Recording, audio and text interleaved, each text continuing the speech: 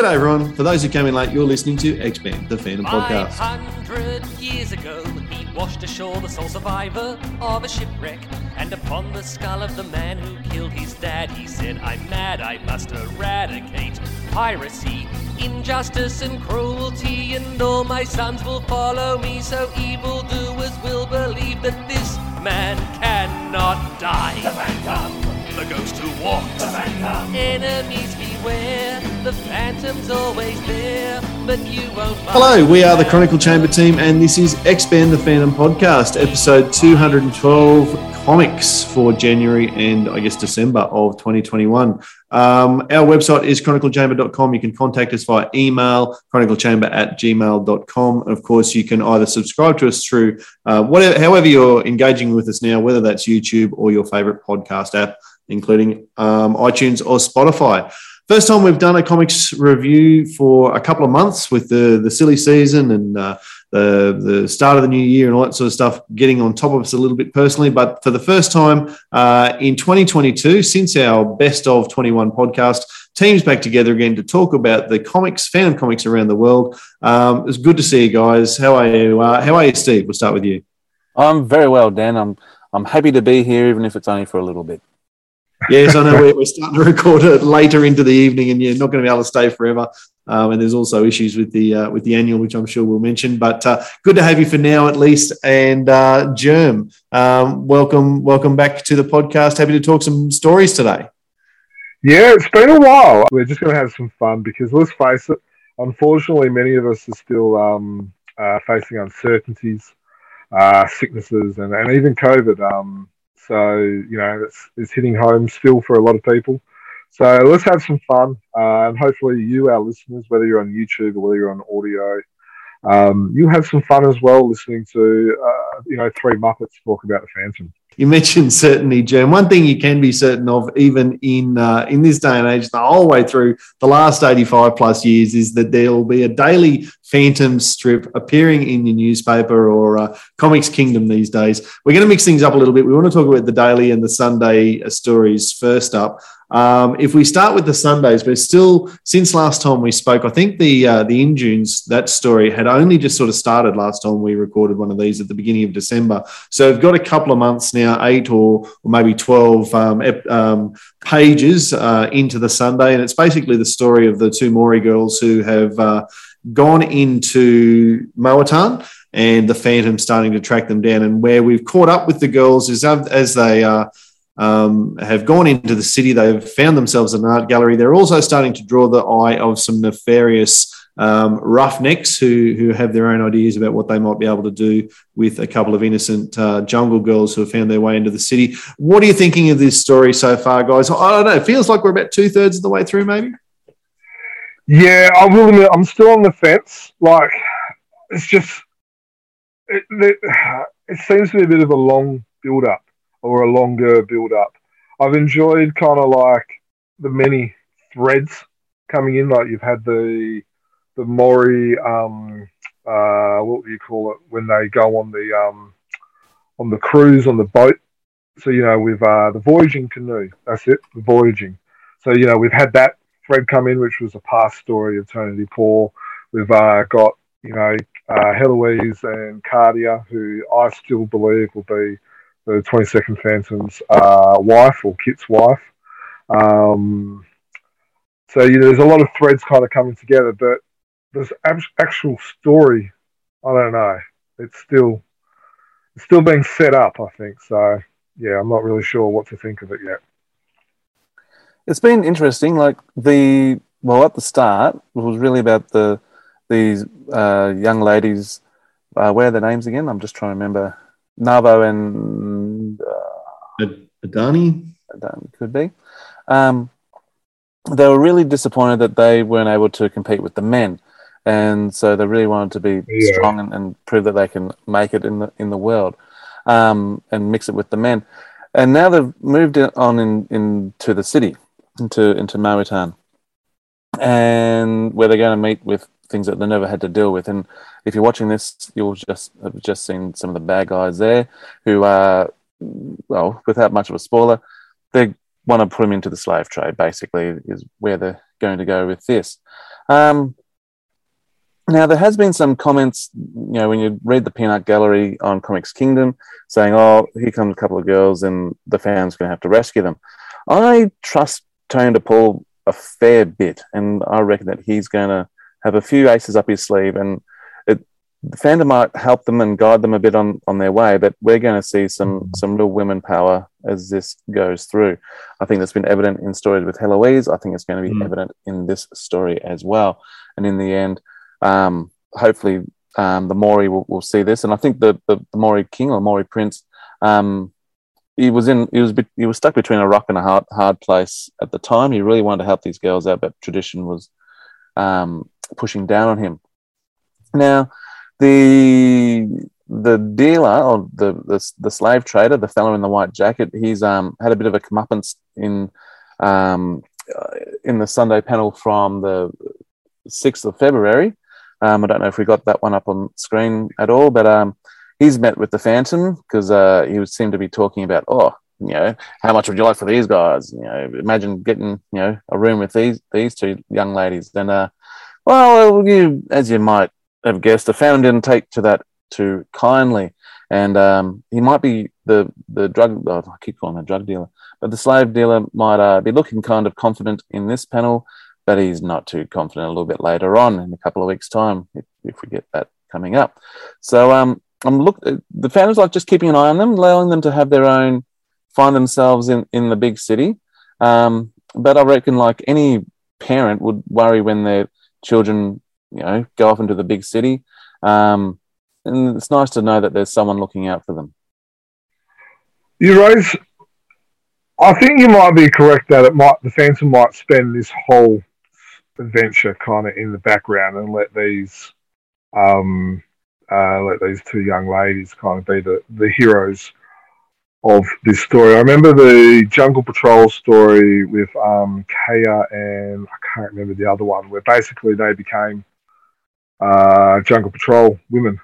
It was a similar type of thing where the Phantom kind of was really in the shadows and let them shine. And so, I reckon you might be right. This is, in a sense, their own voyaging experience. Their own voyage, yeah. Yeah, their own voyage. The men are on the canoe. These young girls are proving that they are strong and independent and are women as well. So, you raise a good point there, Stephen. I reckon you might be onto something. So, now I don't have daughters. Both of you guys do. And Dan, you actually got older daughters. Is this ringing true for you? How are you feeling about this?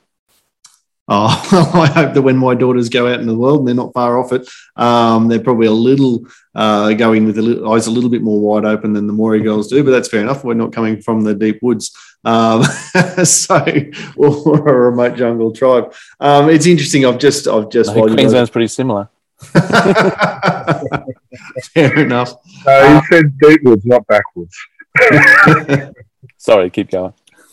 Yeah, all good. While you guys were talking, I just thought, look it up. I bet you, Tony, you're right. Tony DePaul has got his head screwed on. Went and had a look at what Injunes meant, the title of the story. Google would say that I need to pronounce it Azunus or somehow. So I'm not sure how you get that. It must be French or something.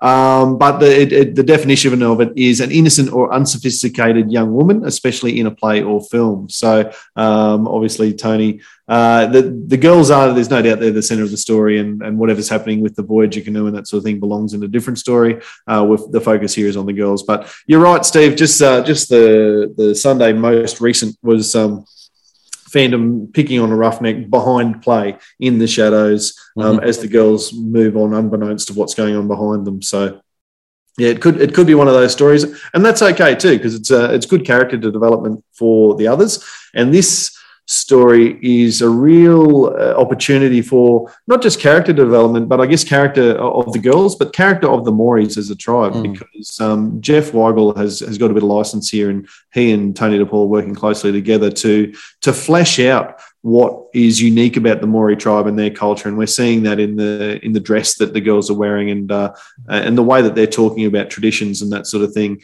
And I'm really enjoying that aspect of the story as much as anything else.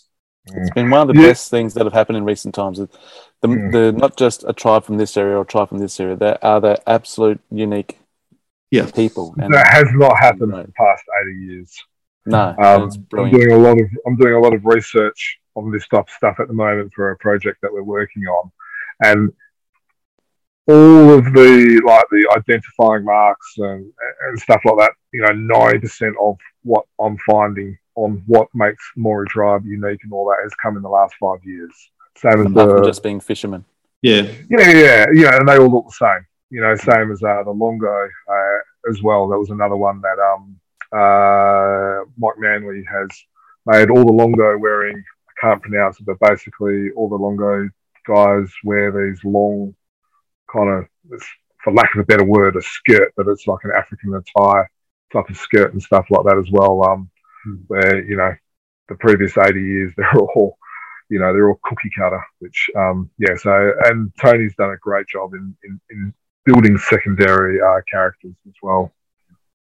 Yeah, look, that's it. We knew the Wambisi were into cattle. We knew the Maori were into fishermen, and they fed the big cats on Eden. But other than that, they didn't really have their own identity, and it's really good to see that being fleshed out.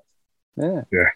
And there's been a bit of reality brought into the strip here. Some, like, they're in the art gallery, but those are actually real artworks that were there that we saw a moment ago.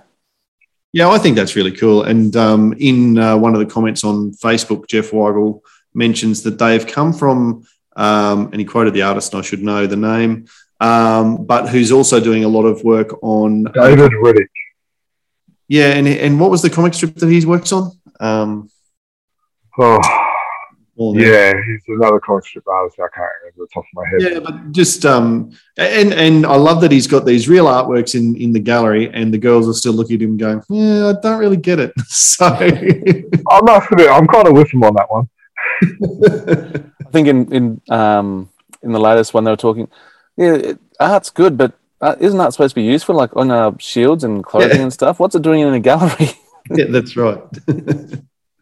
Yeah, no, so it's really good. So that story is continuing to move along. It's one of those ones, so I hear what you're saying, Jerm, about it being a bit slow paced. It's one of those ones that maybe when you see it in a comic book and you're not reading it once a week, it will flow a little bit better. So we'll just have to wait and see how that comes. And I think there's a little bit of there's been a lot of discussion about that.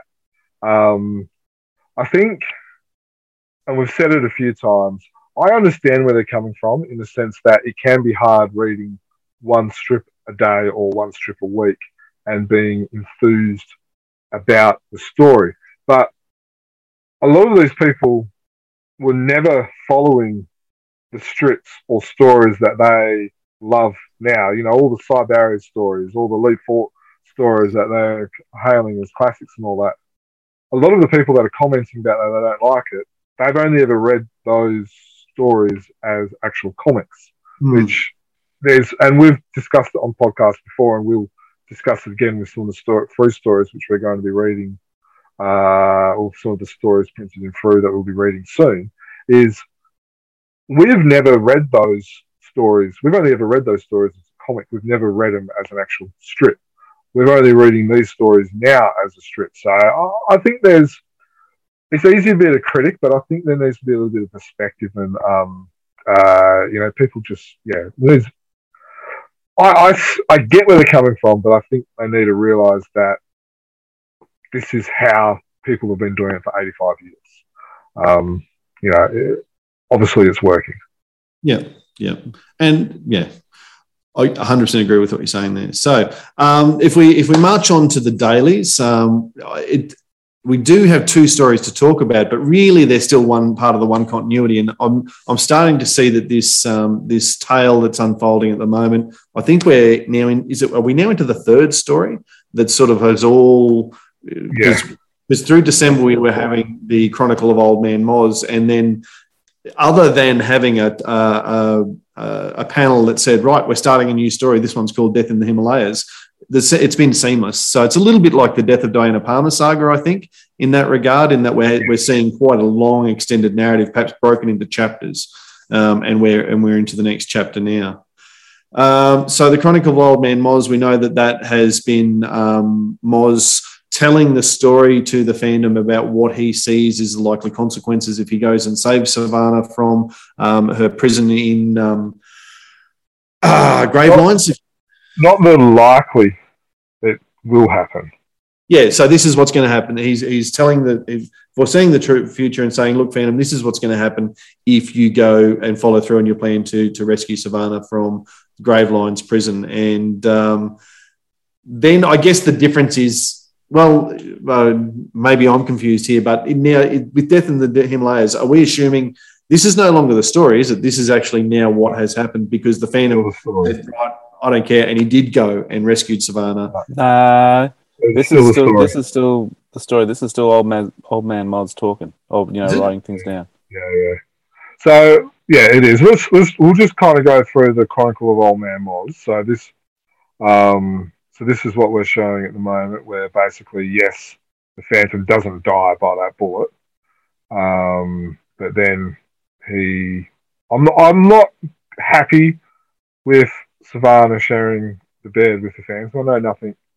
Well, he's unconscious. It certainly hasn't stopped willing before. Recovering in a coma. Yeah, it hasn't stopped willing before. There's a huge story of. We've got a better author on this one. Yeah. But yeah, so he basically has a fever. One thing I do like, and I'll just go back to this here, is there's been some feedback on the podcast with ourselves, but also with some of the guests that we had, is that Mike Manley has signposted the flashbacks or the present time, the story a little bit better in some of these panels, which there's a little bit of better signposting. So I'm happy with that. So this is where, yeah. I don't think it's better. I think it's the same thing he was just doing. It's just people have realised it now. Yeah. It might have been, but there wasn't any of those bubbles or anything like that before. Yeah, there were. I picked it, remember? Noticed it. Yeah. Maybe they're more accentuated and people are looking for them now. So he had a fever. There was a panel, this one here, which one was it? On the 25th. This one here. I enjoyed this little bit here where it says, say exactly what kind of man are you, Walker? This is on the 25th of December. You just can't seem to die. And then, the Phantom just goes, that's just some story that's been going around. So, there's a bit of fun involved there. I just enjoy that story, that little bit. Anything else that you wanted to kind of raise about this bit? About this actual bit? No, I think we're pretty cool with all this. So I think it ends with the Phantom travelling off to the Himalayas there, or this is still in the story. That's it there. Yeah. And then this is back to... Yeah, so we think that the Phantom... Now, what's interesting in... So can you go to Sorry? The one where Savannah's on the train. Oh, yeah, I think that's the next one. That's it there. Yeah. Yeah. So this is back to Old Man Mold's story. Yeah. Now, I can't remember which one, whether it's in the Chronicle of Old Man Mods or whether it's in Death in the Himalayas, but there's a certain thing that Old Man Mods says, and it's not that the Phantom line is ended, but it's the Walker line of Phantoms is ended, or Walker. So it's not just... Yeah, so that's an interesting... I think with this, you raise a good point. There has to be... You have to, like... Dan, you said it before that Tony chooses his words wisely, and when he didn't say that the Walker line or the Phantom line is better, it's the Walker line. So you're right, Stephen. I think he's used those words for... Walks a very fine line. Yeah, and most people just miss it. I think the tricky thing with this. Telling the story, is it old Moz telling the story and therefore it's the predicted future, or is this actually happening right now? That's probably more difficult to follow in the daily, because there's not the indication every single day which side of the narrative this is. So we see the example here on the screen, which is the date of the 21st of January. We've got old Moz, and that's in the square box for the panel. And then he's, telling the story, which is in the clouded box for the panel, which Steve's right, has been happening all along in this narrative. But if you missed this day and tuned in because life, And then you come in, you don't know whether, that's where the challenge is. Maybe if there was on it every day, you could see this was the clouded one. It might be easier for people to follow. That and maybe that's just me. Because there again, here we have on the 24th, this is on the left, flashback in Moz's story, having a flashback of when and using that same technique. So it gets a bit, you can see why people might get confused with this one on a daily basis. And well, he was in a bit of a corner. He wants to show the death of the Phantom, but not actually make the Phantom die, and try and please everybody. And so it's tricky. And we appreciate that. We realise it's hard. And for those of us who really don't want to see the Phantom die, we're quite happy with a what-if scenario, and we're willing to go along with this what-if scenario. We're actually really looking forward to what's going to happen. Well, by the time this podcast is released, what's just happened in the past week. Yeah. Because it's really, really at a crucial point now. We've got Savannah in the pub or restaurant or cafe with Kit, and they're about to meet the police officer, I believe. Who what's his name? Jampa or Wampa? Jampa, yeah. Jampa, I was right first time, and something wrong is going to happen. I'm really excited to see what's happening this week, and Savannah's going to screw everything up. I can just feel it in my bones. Yes. So a couple of things. I really like. It was interesting here how Kid admitted that he had a crush on her. In another flashback that. Really see how much time has passed between the Death of Diana series and now that he's really true. Like he's become a man. Yeah. This panel here was actually edited. I knew you were going to put this up. You're keen to hear about this one, Jermaine.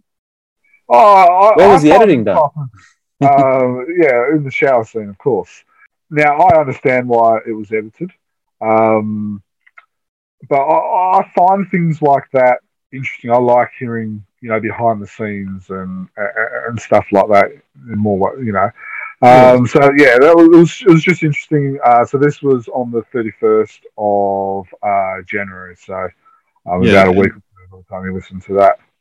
And if you go and look at Mike Manley's Facebook page, he actually shows you the unedited panel, which does show a little bit of underboob on Savannah in the shower. That was didn't pass the muster of the editors, and Mike had to put some bubbles across the top, which didn't look at all odd when you saw it live. But then when you see the original, you go, I can see how that's been edited. So that's really interesting stuff. It actually took me a couple of goes to figure out what's been edited. Oh, there it is. It really had me stuffed. But also now poses the question: when Froob will publish this story, will they have the edited version, or will they go completely unedited? They'll just go from what was published on Comics Kingdom, I'm sure. They'll get it from King Features.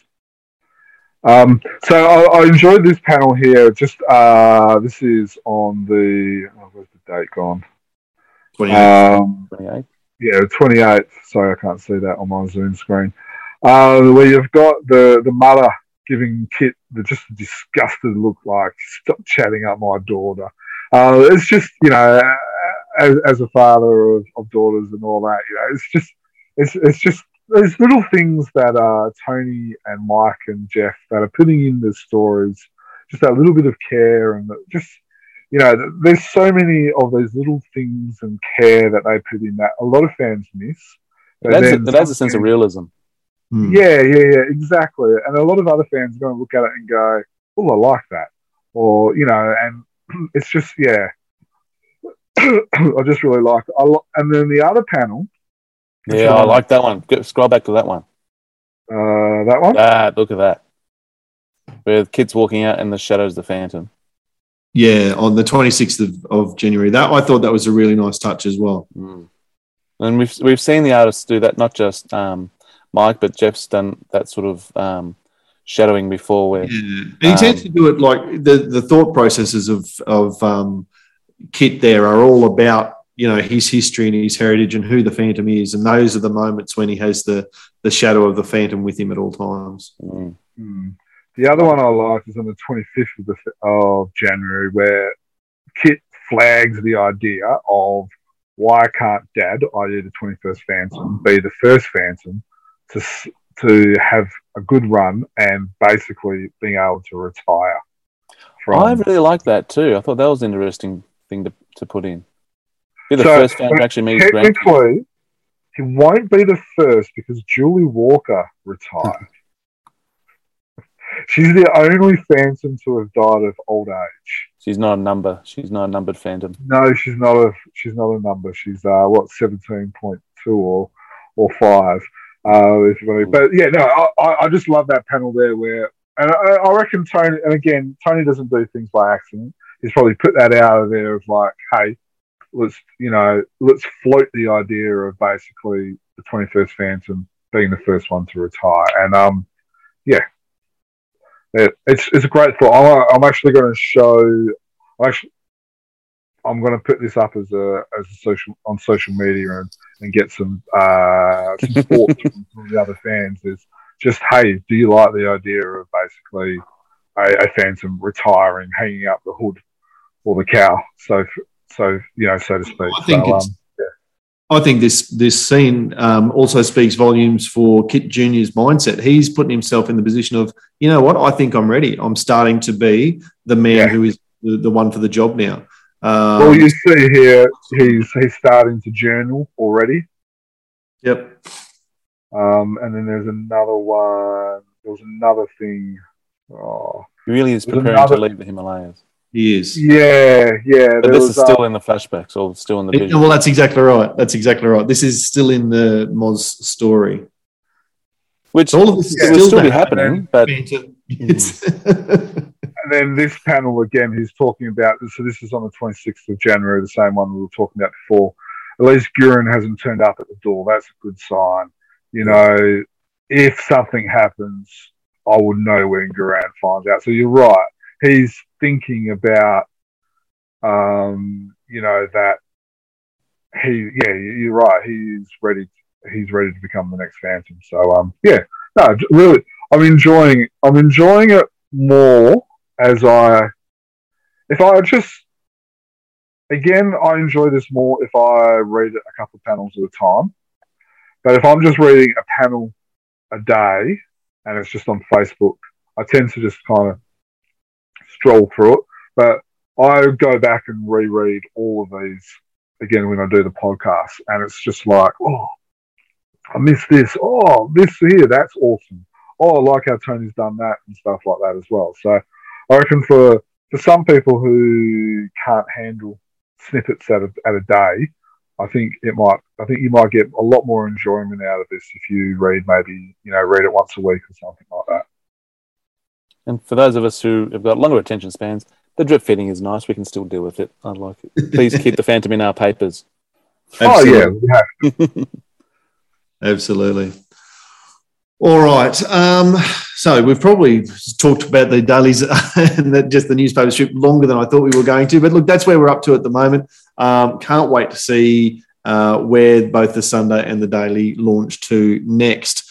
All right, let's launch into the comic world now, because we know we've got a lot of comics to review. There's 12 comics across 4 continents that have come out since last time we recorded one of these. And, of course, the Sundays and dailies, which we've started. Now, we're going to start in Australia. We do have reviews from all over the world, so I don't think you're going to have to listen to us talk about all of those 12 comics and 34 stories. We've got some fantastic people, Mikkel and Kid, who are going to do those reviews for us from around the globe. But we'll start in Australia because that is where we are, and those are the comics we've got. And Steve, you have had a chance to read the Christmas comic, haven't you? I did read it. It's been a while now, but I'll just say a couple of things and then I'll leave because sure. I don't want to stay too much for the comics review, because as we've been mentioning COVID and lockdowns, I've only just received a bunch of my comics just like a couple of days ago. I've only just opened up the annual. I've looked at the cover and I've read one story, so I don't want to be spoiled by the reviews, and you guys have to watch out for spoilers. So I'm going to cut out in just a moment. However, a couple of thoughts just from what I've seen. I love the cover of the Christmas issue. I thought that was great. Phantom with Santa, I think, was brilliant. Of course, the stories, pretty much all the stories are from the newspaper, so we know that they're great. And what was the last one? Lifeblood. I can't remember that. Dean Rankin and Jeremy McPherson one. Yeah, it was just a little short, 4-6 page story, and I guess it polled very well in our best of 3 story. It was in the top 10 from memory. It was just a standalone story. It was fun. It was quick. There was beautiful artwork. It's good colouring and stuff like that.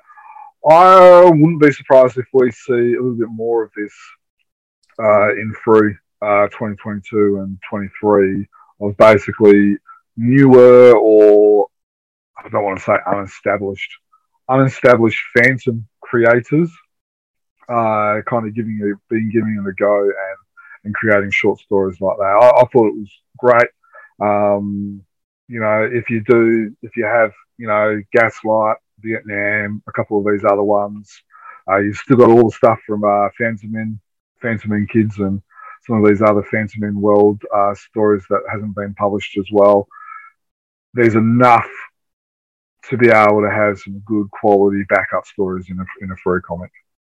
One of the things I wanted to ask you, German, it's sort of convenient that we start on 1908 really when we start through the Free Comics, because we've started, Steve just talked a lot about the cover, but 1908 was where we first saw what's looking like it might be a continuous thing, and that's the little comic box up in the top left-hand corner of the cover, with the grey phantom head, the Free Circle, and the publishing information. We're going to get to it, of course, but 1909 we see it as there as well.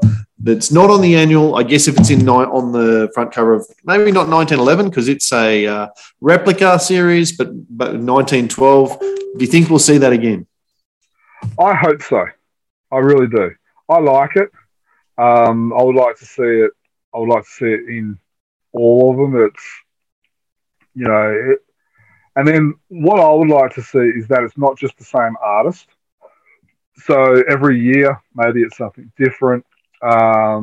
Maybe every different artist has to say that's Glenn Lumsden's, but then if Daniel Picciotto does it, he has a different version. If Antonio Lemus does it, he has a different version. So, I don't know. That's how I would like to see it. If I could be picky, if I could be choosy and have what I want, is that every single artist has their own corner box or comic box or whatever you want to call it, and then depending on who the artist is, it kind of goes up there. Because if artists were smart, what they would do is they would not only do their cover in original art so they can sell that, they'll also do their corner box or their comic box or whatever you want to call it in original as well, so then you can sell that as well, so you can get a double hit. Indeed. Yeah, I'm not sure. I'm not sold on it yet. I think the last time we had such a dramatic change, I suppose, to the comics was when the yellow strip was when it was going across in the 800 series. That was reintroduced by Stephen Shepherd. Yeah, and he did that briefly. It was only a handful of comics where that came back. Yeah, certainly the title started being across the top again, and that seems to have faded from trend again. So I don't know.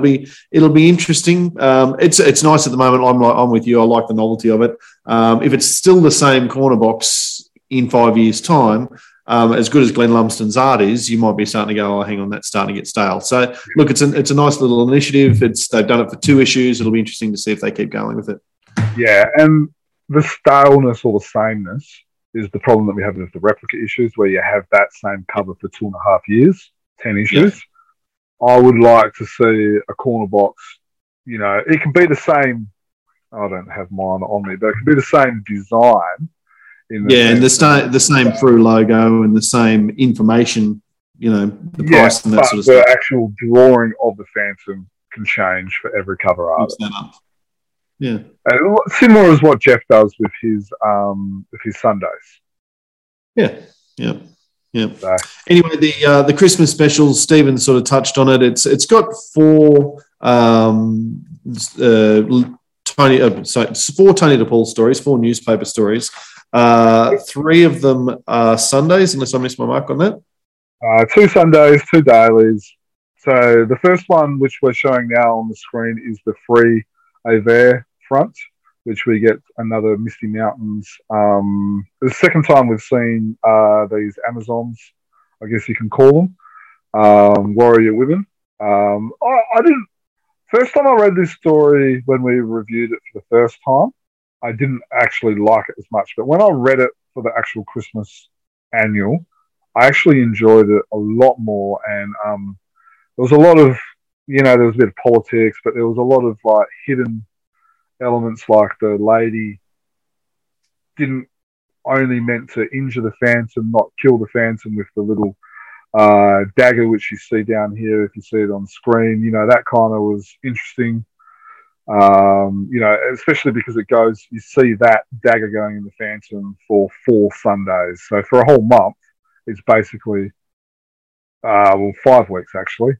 The Phantom has this dagger in him and stuff like that. So that was a nice little point as well. The Phantom pulling it out of him, the barb, that was just like, that made everyone wince, I think. So, it's interesting that he carries a spare Phantom costume as well. That was another little interesting point from that. Also interesting that he's happy to leave it for vultures to pick over. But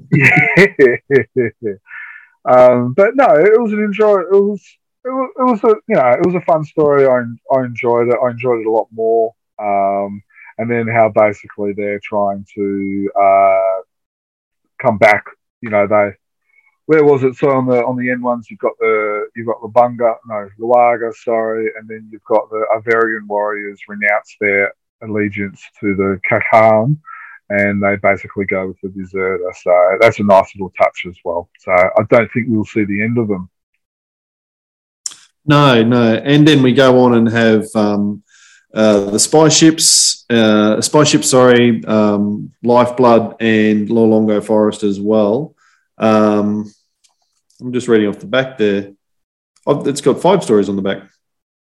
Yeah, and Lifeblood. So you got Lifeblood. 2. Sorry. Yep. So this is the spy ship, which is famous for the Phantom being in Australia in a in a newspaper story, which is the first time.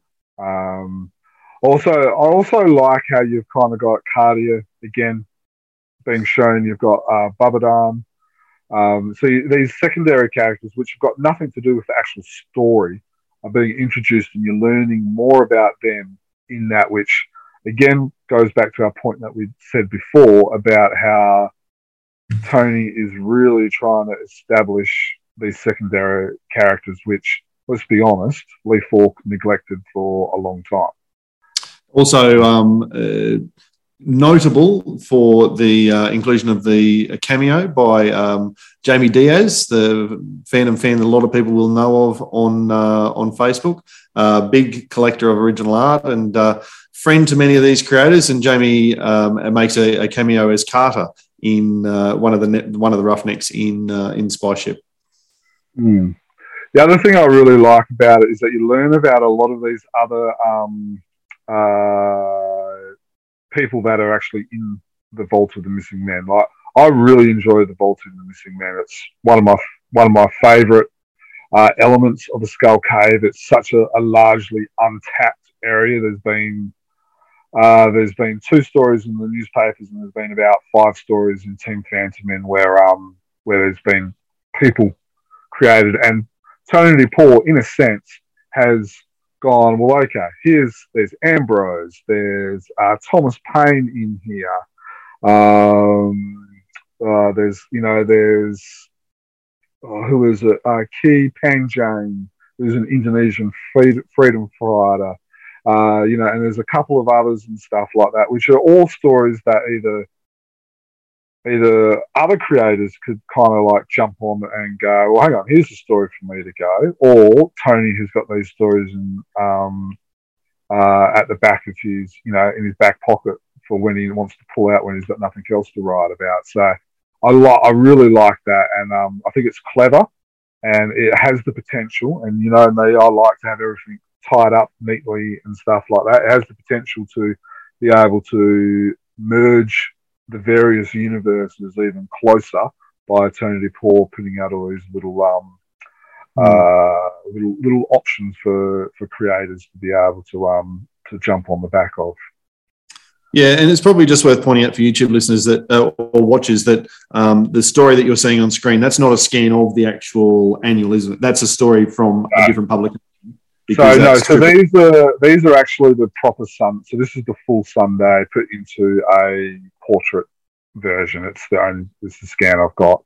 So with what just to reassure people, the annual doesn't have that yellow band across the top of the page. The Christmas story, no, it doesn't. But this is what basically the whole Sunday, where I think the through one kind of merges a little bit.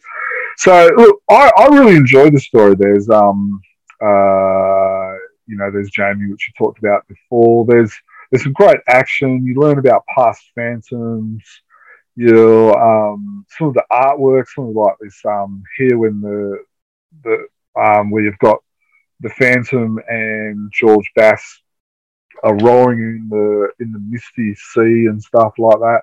There's some great artwork that Jeff has done in here as well. So he's done an amazing job. It's highly detailed.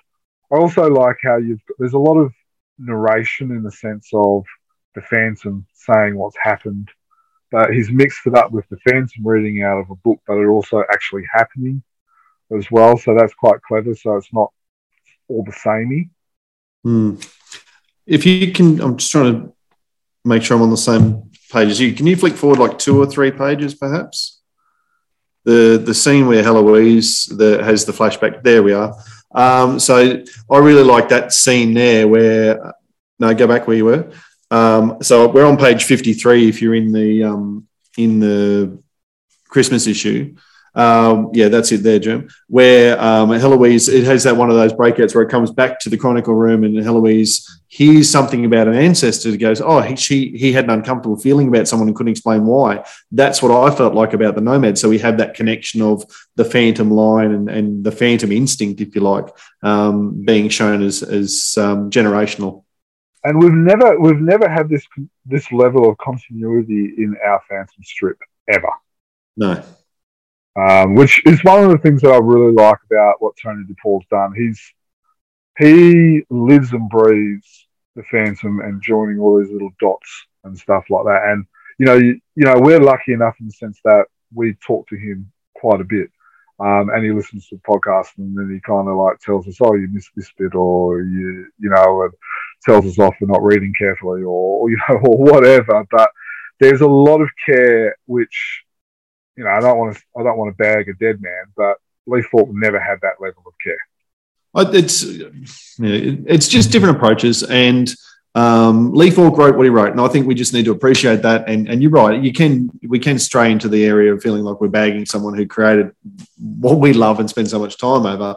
Tony DePaul, I don't think there's any doubt that since he's been in charge of the script over the last 20 some years.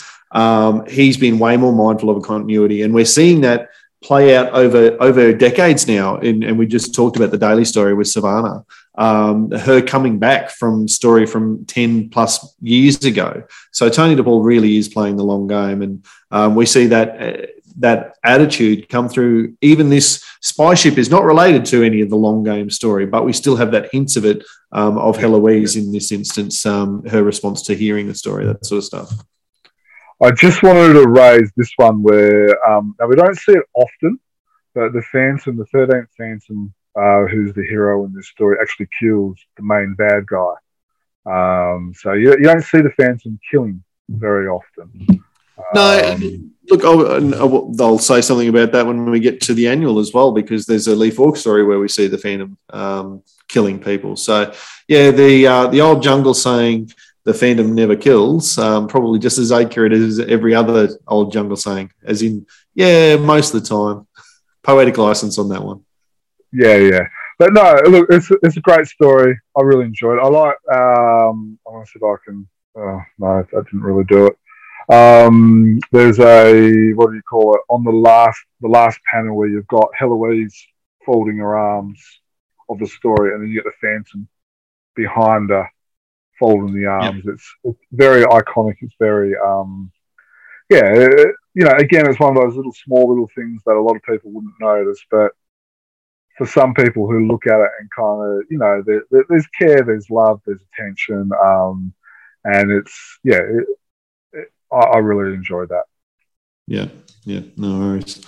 All right, Lolongo Forest, I already talked about that one in some detail for the Best of 2021 story, but I really enjoyed that. Again, as with all of these, I think you really do get a renewed appreciation for the whole story when you're reading them in comic book form. So I don't want to, we could go into hours on each story. But just to summarise, Germ, for yourself, the Lolongo Forest and Unfinished Business, which again are part of that continuity that Mike Manley in particular, through the daily, I think is where Tony really hones his continuity. And then the Sunday stories are around that. But your thoughts on Lolongo Forest and Unfinished Business? This is the Lolongo Forest here. Earlier on in the podcast, we talked about the Longo wearing the certain attire.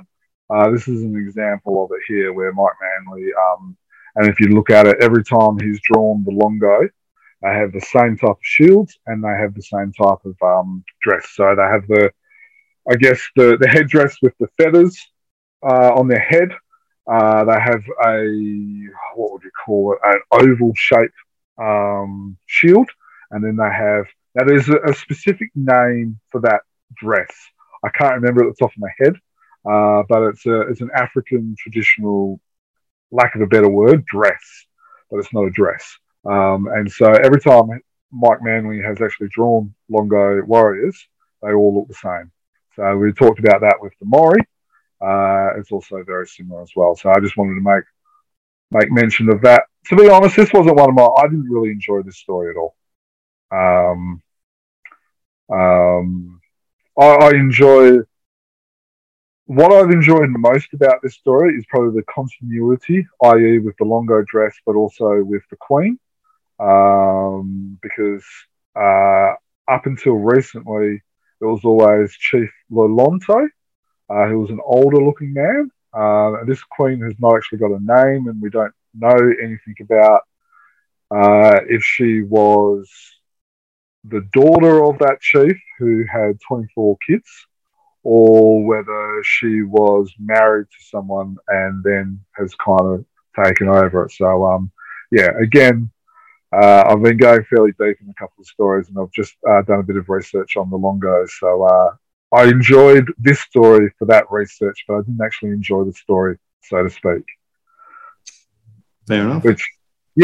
And I've gone back and read it after everyone rated it as the best, in their best 2021 story, and I still can't understand it personally. Fair enough. What do you think about the Daily Colorist at the moment? Is always horrible. Particularly the Phantom's belt buckle always being red. So that doesn't really bother me. What colour should it be? I would have had it as a silver. Yeah, I've always thought of it as a grey. It's a metal. It's as a grey or a silver metal. Yeah. Have you got a Phantom comic right in front of you? Just trying. Here's one. Like Femme Fatale has got. So right here, Femme Fatale is the next comic we're going to be looking at. That's the silver. I would have. So I've just quickly pulled one out. Hang on. Let's stop sharing this. I just pulled this one out as a back issue. That's a red or a yellow. I don't know. It makes sense, it being a silver one, but I don't think that's the only problem with that the colorist is making with these. I would much rather. We know that Jeff does his own coloring, and I think the Sunday strip is much better for it. And I think the Daily Colorist doesn't have a huge palette and is very much colouring for a web page, I think, not really thinking about how it gets printed on the strip on paper.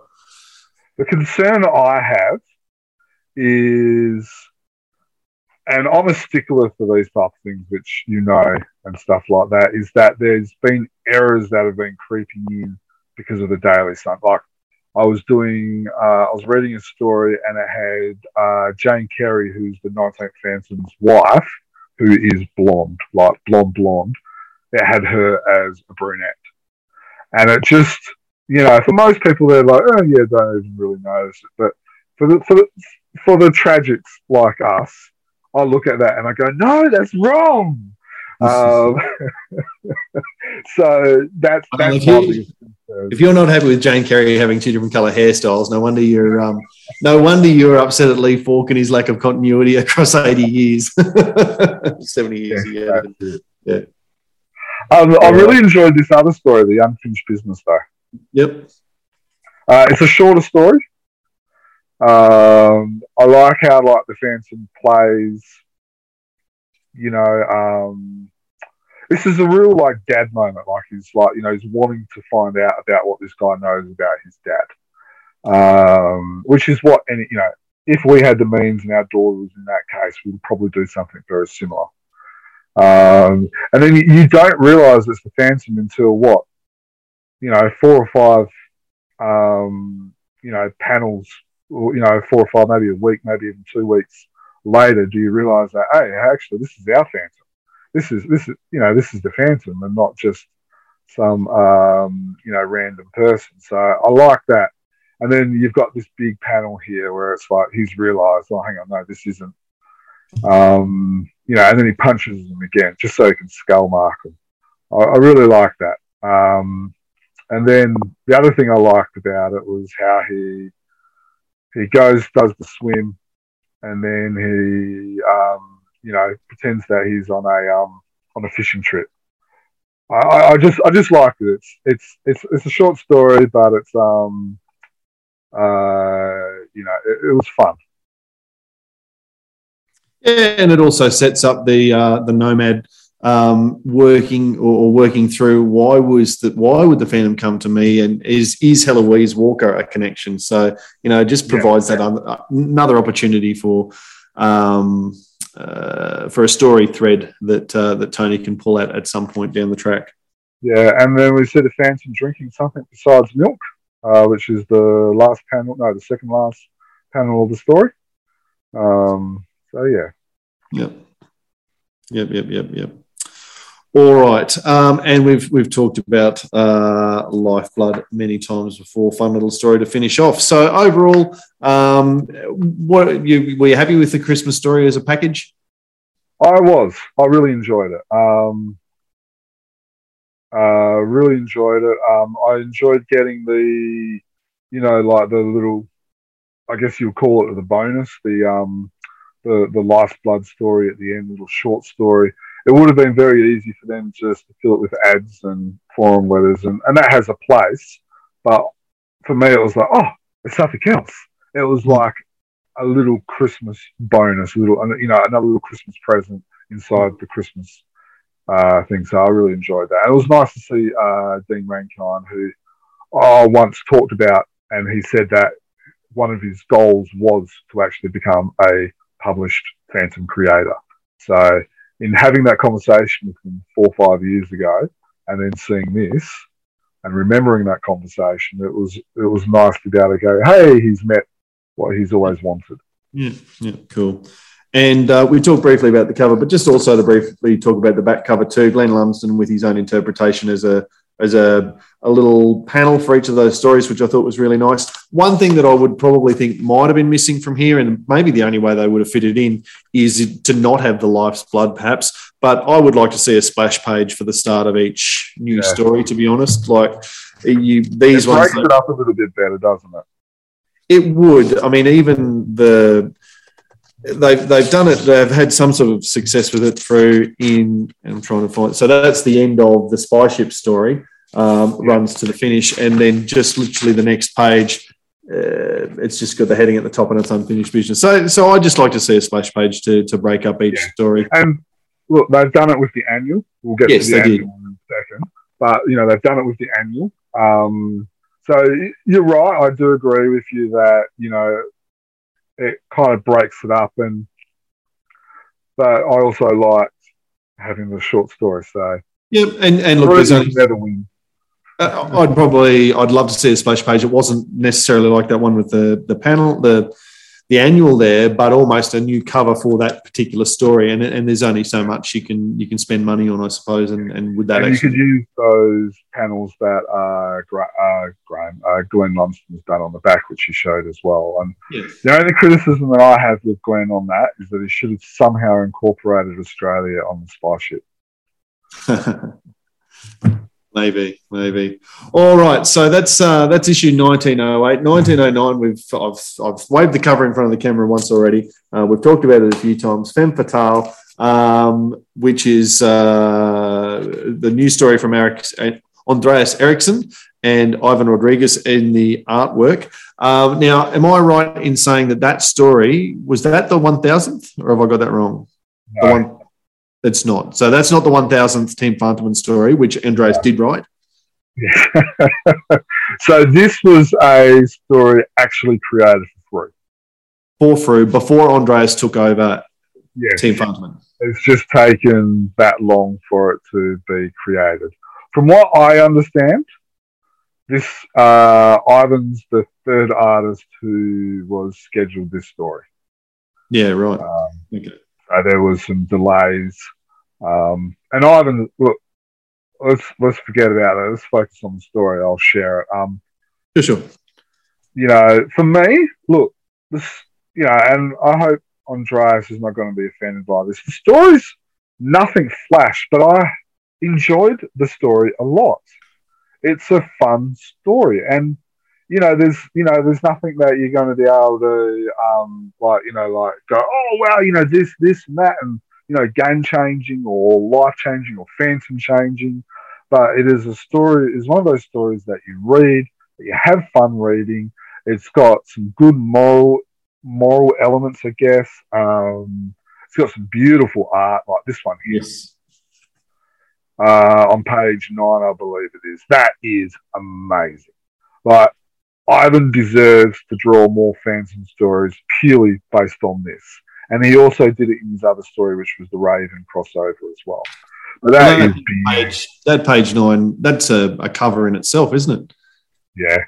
So I actually asked Andreas, I said, did you ask him what was the script this, or did he just do it? And Andreas, he did say, look, I did actually include it in the script, and I did kind of plan it that it was to be a one page, and he did it. He showed me a screenshot, and I can't.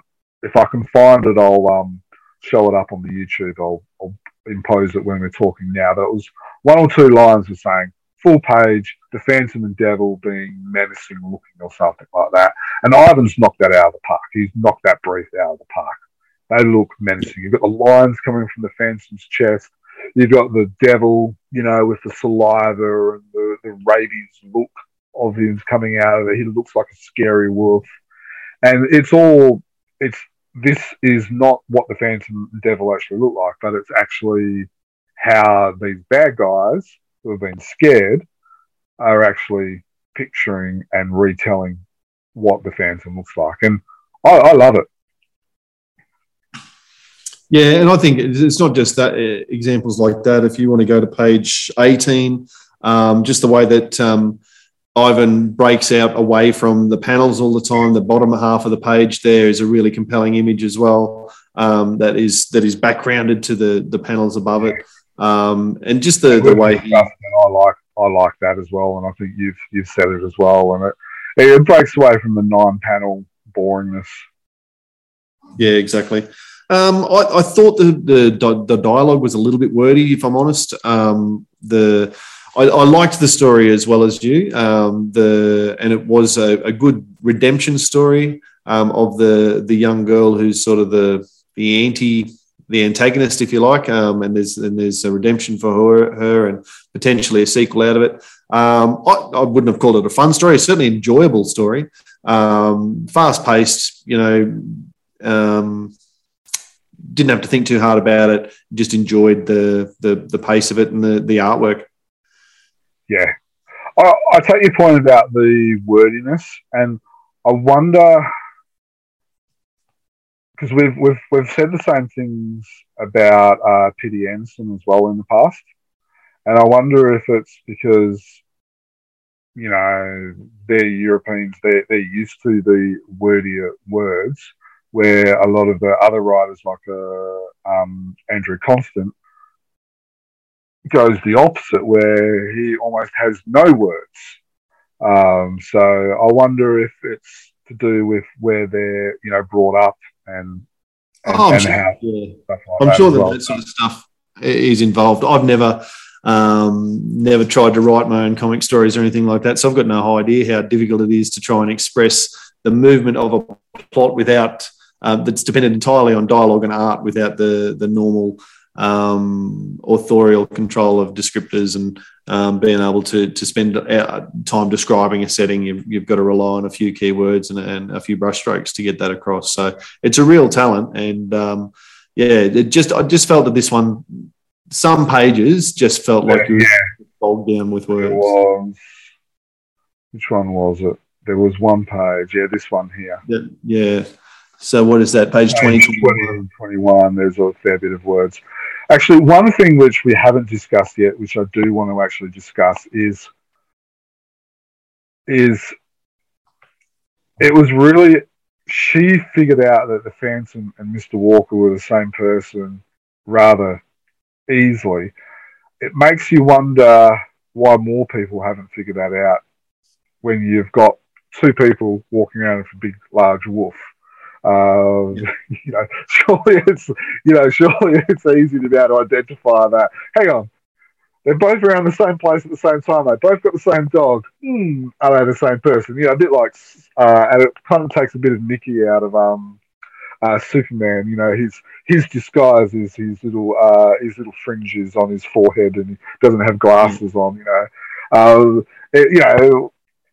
And knowing Andreas, I'm sure that was designed, and he was having a bit of fun with it like that. But it was just, I'm kind of reading it and I'm going, yeah, why haven't more people figured out that Mr. Walker and the Phantom are the same person? As with most things in the comic world, and certainly the fandom universe, you've got to suspend a bit of belief from time to time.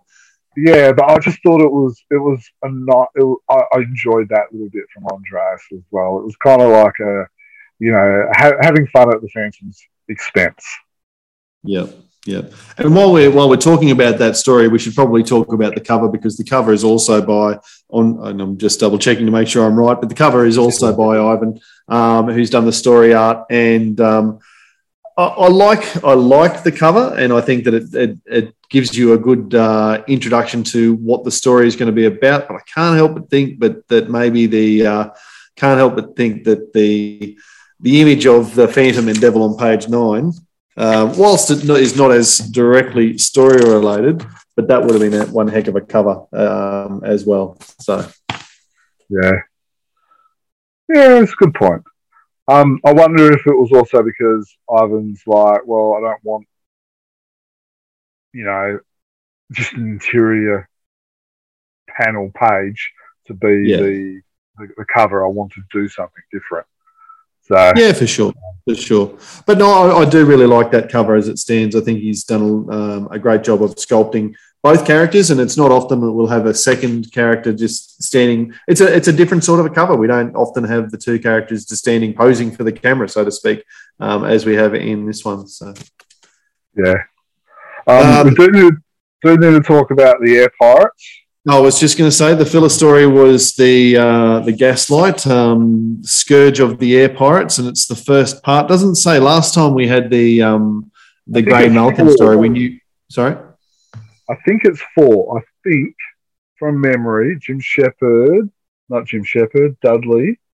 3 parts. It says here, I'm delighted to bring to you yet another episode in a new 3-part Phantom by Gaslight story, which has been written and drawn by Jason Paulos. Okay, so that's That's in the message from the publisher. So good to know. 3 parts, Scourge of the Air Pirates. And I'm just showing my copy to the camera for no reason because you've got the picture on screen. I'm sure there's a lot of things you do for no reason, Dan. Yeah, no doubt. Last time you are a teacher. So we've got the third in what is the Gaslight Stories series of stories, I suppose, all drawn by Jason Paulos, all set in the same time. What's your initial thoughts when you read part 1 of the Scourge of the Air Pirates? Now, I'm going to be controversial here, but when I think Gaslight, this is what I think: floating balloon pirate ships, people dressed up weirdly, and like this female phantom here, dressed like Gaslighty, and this is what I was envisioning. This type of over the top Gaslighty, steampunky and stuff like that. That's what I was thinking when I thought we were going in the original Gaslight series. The first one, it kind of had elements. The second one, which was the Grey Melican, had elements as well, and I've talked about what I struggled with that. This one, I'm reading it and I'm going, this is what I envisioned. And so I actually enjoyed this one. So far, I've enjoyed this one, dare I say it, more than the other 2. Yeah, I'm not sure at this stage. You're right, this is definitely more steampunk, and I don't know enough about the genres to know whether or not Gaslight and steampunk are 2 different things. You're right, this is far more steampunk than the other 2 in terms of those. Sorry? So on YouTube, you'll see on the last page, first panel, you'll see a car, and it's steampunky. It's powered by steam, in a sense. But yeah, it's just there's another example of it in a sense. Yeah, for sure. So at the end of the day, the hook of the story is the air pirates, and you have these floating vehicles that have not existed in real life and are coming together for this version. I'm not sold on it yet because as I've said many times, those fantasy stories and the science fiction stories are not really my cup of tea. And the more steampunk you go, certainly the further you go down that path with the Phantom. So I've got no problem with. It depends. As I say, I don't know the definitions. Gaslight to me could easily be like the Grey Melican because it was set in an era where the streetlights were gaslights. And that is, to me, the genre. I might be completely wrong on that. And steampunk is more where it's at, in which case I'm not as much a fan of it as a Phantom genre. But I love the fact that the Phantom can be placed in lots of different genres and make sense to lots of different people. What do you think about the actual story? I thought the story was interesting. It's going to be probably a month before we see part 2. Yeah, that is a shame that it's been sort of not bogged behind the annual. That's unfair, but it's certainly. But by the time you've got this, then the annual, then the replica series, it's a shame that they won't be able to. Because the Grey Melican, they absolutely did pump them out. They were in 8 consecutive comics. So I thought that worked very well. It did. I would have, if I had to be picky, which I guess we have to be. Point out the criticisms that we do have is I would have rather a standalone backup story in this one and then had the part 1, part 2 and part 3 are a lot more closer. Yeah. Look, it's hard to say with the story. You tell me there's 3 parts to it, and so we've got Act 1, if you like. We've got the setup. We've met the characters. We understand that. The femme fatale, I guess, is in this one as well, which I guess is appropriate given the story that it's back up to. But it'll be interesting to see where it goes. So I'll look forward to unpacking it more once we see the rest of the story.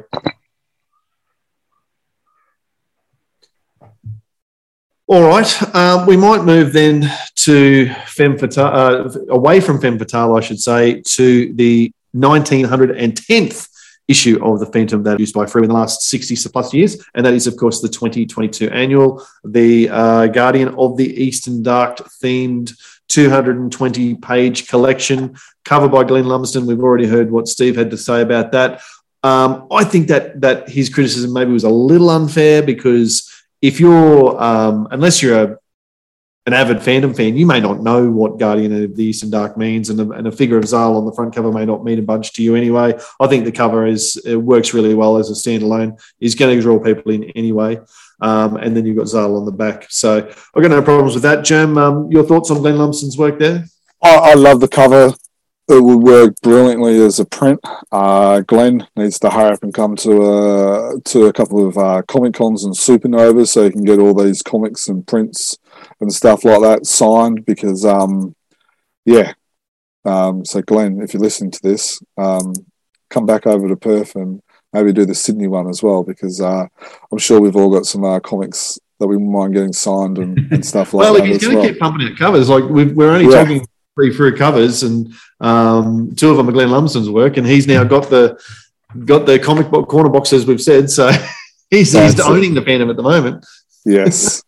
Yes. No, so look, I understand where Steve's coming from, and I think it's almost a pity that I think the reason why we don't have that on the front cover, I'm trying to do it so the glare is not there, is because the Phantom punching this bad guy is so big that there's no room for the corner box plus, the Phantom versus the Eastern Dark to be on there, because this is so big. And that's a great problem to have. And I'd much rather keep a clean cover than clutter it up. I've talked about Team Phantom or the Phantom stories having too much on the front, I think, and I think that I'd rather err on the side of a good, clear, simple cover with a great big image like that.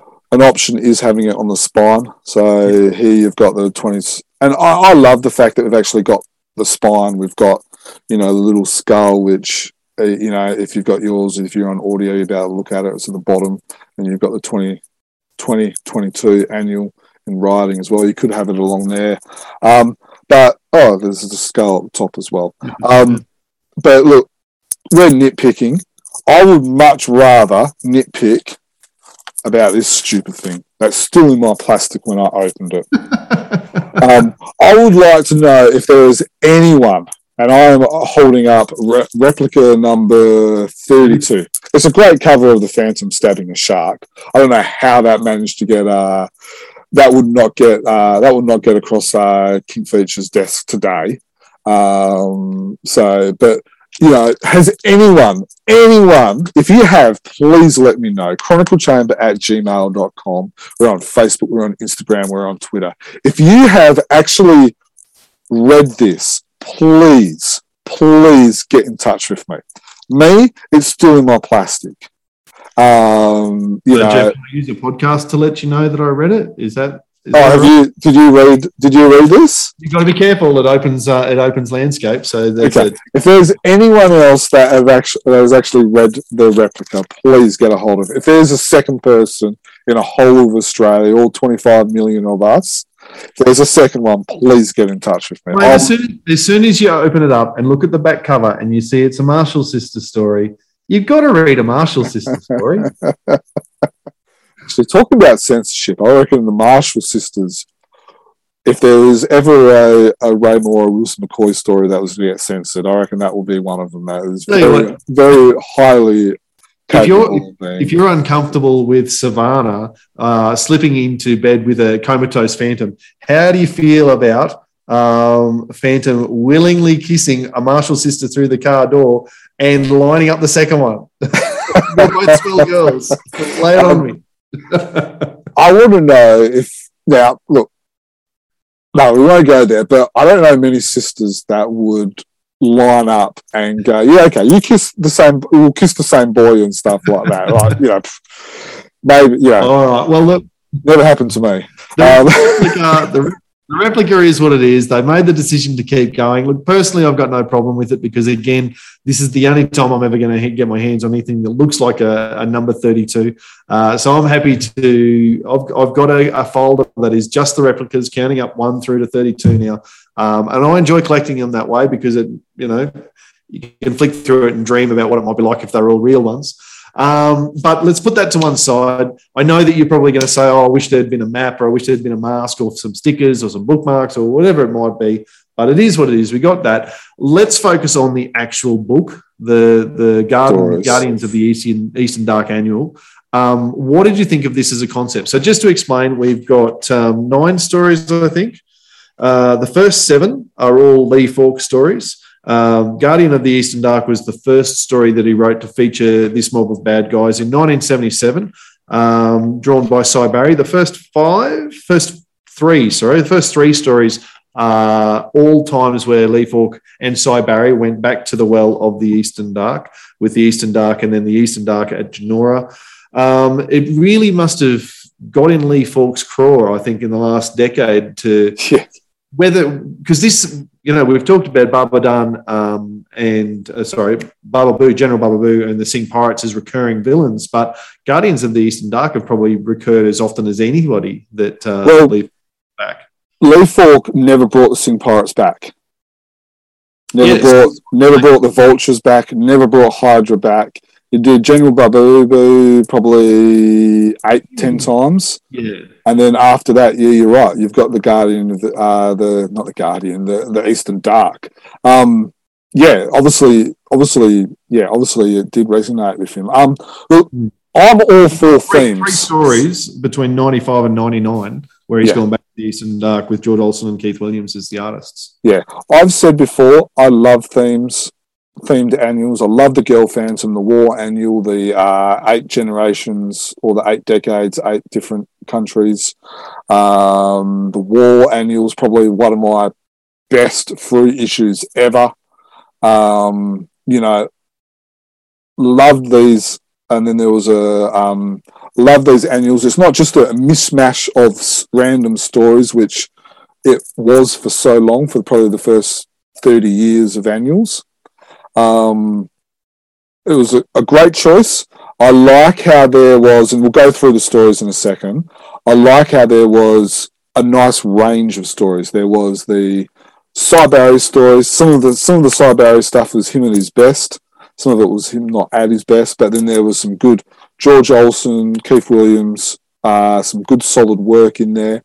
And then I enjoyed the modern twist of it as well. The Moonstone one I thought was a great addition to it.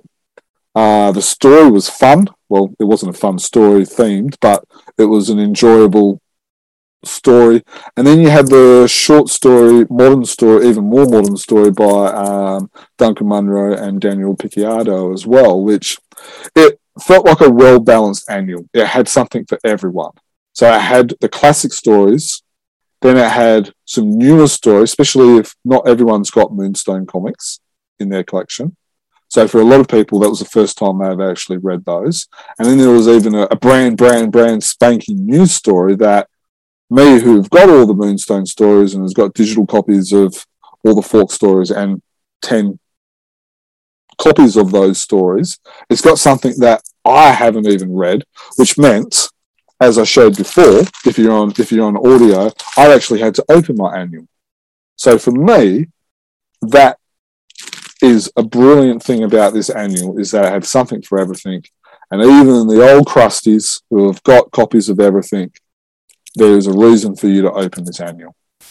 And look, even the Lee Falk stories, we say, and through have a fair history, certainly through their first 40 years of constantly reprinting stories and things like the Maharaja's Daughter, we know has appeared literally 12, 13 times in Free Comics.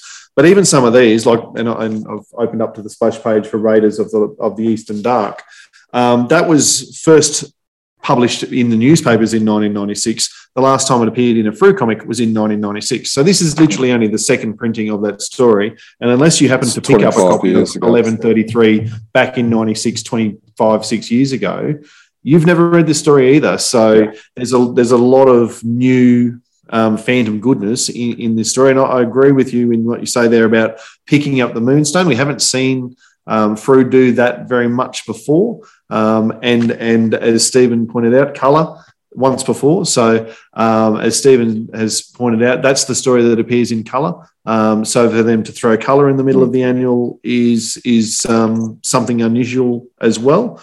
And then, like you say, bringing in something completely new from 2022 era creators just goes to show that this, 1977 to 1922, 50 plus years, we've got this story arc over that period of time, and it's all condensed into one volume. Yeah. No, it was good. Should we quickly go through some of those stories? Yeah, look, I don't feel like I need to spend heaps of time talking about the stories because, I think people can read them of their own. But I thought there was some telling stuff. We'll just, even if we don't spend much time, but we'll flick through them. If you're on YouTube, we're going to flick through the stories. So this is The Guardian of the Eastern Dark. Look, some of the art in this story is not Lee Falk at its best. But I really, but some of it, like this here, where you've got the Zal idol in black, you've got the flames, you've got the smoke, you've got Old Man Moz in the corner. There's still some great story in this. I also like how Old Man Moz drops stops talking every so often to have a drink or something like that, and it frustrates Rex. It's just kind of a little bit funny, and and then he goes, "Oh, it was the knife," and then the Phantom's like, "Oh, which one's that? Is that the one that married this person, or is that and then you kind of learn a little bit about. So you learn about the seventh Phantom who married a French queen. The ninth Phantom rescued a rhino from a swamp by pulling him out, and so you just learn a little bit about past stuff. Look, this here is what I was referring to earlier. We're on page 9 of the actual annual. The Phantom's actually deliberately rolled a boulder down and crushed some guys. He's sitting on the boulder, and their legs are poking out from under the boulder. There's no doubt that the Phantom killed people. Yes. So look, you're dealing with slave traders, so it's knocking a few of those off isn't the end of the world. Oh no, that's exactly right. I just thought it was notable because we always say, and look, you mentioned the art. I think there's still some great little extracts of art here. And for instance, if you can keep scrolling forward, it's on page 15 of the actual annual, where they identify that it's to do with the slave trade. And go back there. You had it there. The panel up the top right there. Must have been one back further. A drug called heroin. That would make a great T-shirt, I think, or a poster. I think it's a striking image of the Phantom, classic Cy Barry profile from an angle. You've got the shadow behind. Very simple, but yeah. There's some great art in here, but then at the start, some of it's a little bit lacking. So I'm not sure that's if Cy was on holidays then or whatever, which we know he didn't get many of them. But look, it's a hard hitting story. You're dealing with slave trading, you're dealing with drugs. I enjoyed this story. This is it's an enjoyable story. Yeah, I really, I thought I liked this as a story. I liked the setup. I probably enjoyed the 3 Cy Barry stories more across the annual. I really liked Jim Shepard's piece that he wrote, the feature article on page 34. Yeah. I really liked the idea that it was almost like, well, certainly Jim Shepard was putting his spin on what he thought Lee Falk might have been thinking. But the idea of having the Phantom as being this one sole force of good, and at sea you've got the Sing Pirates, and I hear what you say about Lee never going back to that well. But the Guardians of the Eastern Dark were like the land villains, the villains on the land that you had to battle there. And then so he was drawn on those two places. And I really like that idea. And gee, wouldn't it be something if the Raiders of the Eastern Dark and the Sing Pirates decided to team up at one point and attack the Phantom on all fronts? Yeah. Look, you know, we've been critical of Jim Shepard in the past, but at times, you know, like that article, that in-depth like analysis and stuff like that is gold. You know, does it say when he first wrote that? That's a really good question. Page 34 it was on. I don't think it did. No, there's no date on it. Was it from the encyclopedia or something like that? Yeah, couldn't tell you. No. I don't think so. It looks it's too expansive to have been. Yeah, but you know, something like that would have been written. It was probably published 20 years ago or something like that. Yeah, but it's still relevant now, and you don't get, you know, Jim Shepard. He did a brilliant job, and I like stuff like that. And I also, one of the things I like about it is where I have been critical is he can sometimes not sit on the fence enough and let the story tell itself. And you know, but in this, he's just dealing with facts. He's not talking about, oh yeah, Team Phantom did this wrong, or Team Phantom did this. He's just talking about facts, and it's insightful. And so yeah, no, I really enjoyed that. I will give myself a quick shout out. Page 41 there. Is that in this story? No, that's in the next one. That's in Guardians. In Guardians of the Eastern Dark, I think is the name of the story. So just the Eastern Dark, page 41. Cool. So this is the second story that we're now talking about. It's the second story, yeah. So more drugs. Yeah, no, this one is the refugees. And, the refugees. Yep. Yep. So the next page, that's page 41 in the comic, and it's all portrait style, landscape like you've got it there. That's the original art for that is hanging above the lounge upstairs, and I'm very pleased to have that page in my collection. It's pretty cool. No worries. I think I've actually got a page from this one as well. Can't remember which one it is. And look, the whole story for me, it just speaks to the humanitarian values of the Phantom, because he finds these refugees, people who've been poorly treated, and then he rescues them, he saves them, he gets people to round up the other ones that are lost in the forest, and then he goes and gets the bad guys who are causing this problem, and lays waste to their mode of operations. Yeah, I'm just trying to think. I'm sure I've got a page from here as well. Where is it? This one. This is the one that I've got. Yeah, right. I just said laying waste to their operations. That's the beginning of the pirates when the truck rolls down the hill and crashes into the infrastructure there. So yeah. No. Again, like it's not a this is a good story. You know, I like the whole. 7 years ago, the Phantom did this. There is a little bit of continuity in these stories, which it must have been a bit of time when Lee Falk was doing that, because 1977 is also when the Phantom got married. 79 was when the twins were born. 1987 was the story called The Twins' 8th Birthday. So at that period of time, I must have been really mindful of how long ago since I wrote these stories. Yeah, there was some continuity in these stories, and I enjoy that. I enjoy when things match up. And this is jumping ahead a bit to another story, and I'm just going to try and... Are we talking about the third story now, or are you going to just skip ahead really and make this different? I've gone straight to the fifth story, and it's really just asked the question that you've just raised there around continuity. So in The Dark Pirates, which is the fifth story in the annual... it's almost like Lee Falk has decided, I'm really going to write another story about the Eastern Dark, but I've forgotten lots of details. And so, for instance, the spelling's different. The spelling is different. And they spend quite a lot of time trying to explain why dark is D-A-K-K or D-A-R-K. But also the god is different. They're now worshipping Moog instead of Zal. So he's got the idea of, I think it was double letters in the middle and consonants on either side. But I wondered, I'm trying to find a page where it was. So here we are, page 114. The date of that is the 19th of October, if you want to look for that page.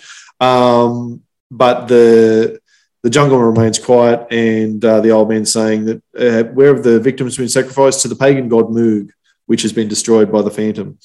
So what's your thoughts? Should someone like Dudley Hogarth, when they're putting together an annual like this, should you pick up on continuity errors like that that Zal became Moog? So there you go. So this must be the start of that story. Centuries ago, Phantom destroyed Dark's pagan god, Moog. Should the editorial team change that and make it continuous for the whole book, or do you let that slide for the sake of authenticity? It's a very good question. Part of me is like, no, you got to leave it as it is. But then the other part of me is like, no, we need to change it. Or at the very least, you put in a page at the start of this story saying, hey, there is, Moog has been accidentally changed, or, Zal has accidentally been changed to Moog. Dark is accidentally D-A-K-K to D-A-R-K. And, it's an opportunity for, you could create like a little essay on it. And, you could kind of like say, look, this happens in the Phantom world. We have plenty of it. We have Morristown, we have Moritwan, we have Bengal, we have Bengali. Around the world, places can change. Maybe they changed. Maybe you can kind of do a bit of an editorial on it. And the people who just want to read a comic, they'll just read the comic and they won't really care. They'll probably flip over it. But then the hardcore sad people like us will kind of like go, oh yeah, that makes sense. Oh, that's great. And you're kind of fixing the continuity. I know with what you said about the changing or the editorial, Egmont used to do that. Like, for instance, when they had a scene of when Sandal Singh was, what do you call it? President. In the daily stories, they would edit that and put in Sandal instead, or something like that. So they'll do that. Also with Michelangelo, when Michelangelo created the Phantom's Head, they would edit that bit out, or they just didn't publish it. And so, not Moonstone, Phantom Men editorial did go down the route of fixing it.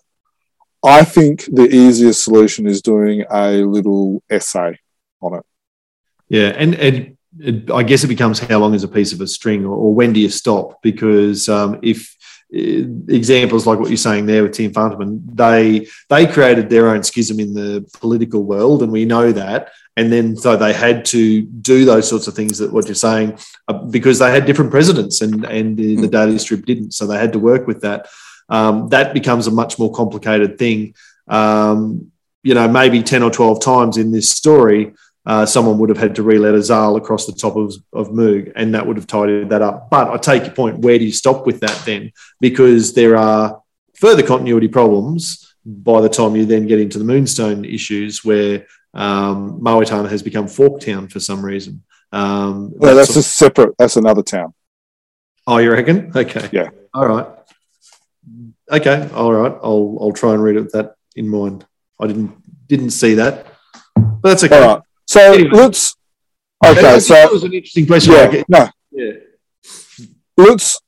Should we go over this Moonstone story? Because for a lot of people, they haven't seen it. Or do you want to quickly go through some of these other stories? Oh no, I don't want to get bogged down in going over the stories necessarily. And I know it's a comics review, but I'm conscious of the time as well. Let's go over the Moonstone ones, because for a lot of people, this is my the only first comment time. on the rest of the Fork stories would be, it was clear that he was really keen to go back to the Eastern Dark Well, because 2 of his last 3 stories were Eastern Dark stories.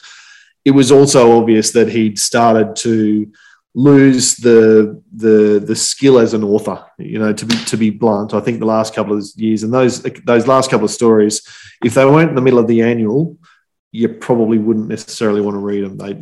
They're not great. The concept of the terror one, I thought was okay, was good, and I liked the development of Uncle Dave. Yeah, I didn't mind that at all. But then, you know, there was so much wrong with that story in terms of walking around going, "Have you got nuclear materials in a suitcase? Have you got nuclear? Where might they be?" You know, it was a bit silly. Yeah, so there's also the what do you call it? The theory or the story, and don't know quite how true it is that Elizabeth Falk actually finished off that story. Yeah, it's a great story.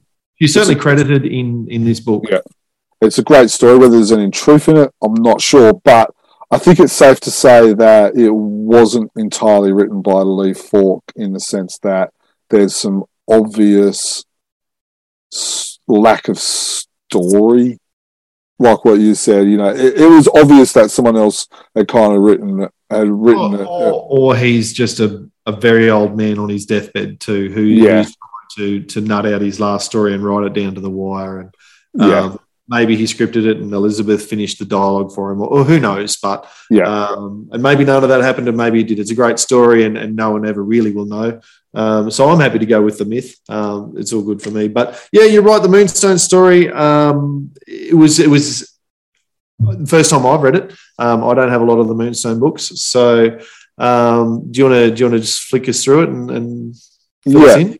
So first of all, issue 5 and 6 is a 2-joined cover, which for the Moonstone, obviously you wouldn't have seen it in the annual.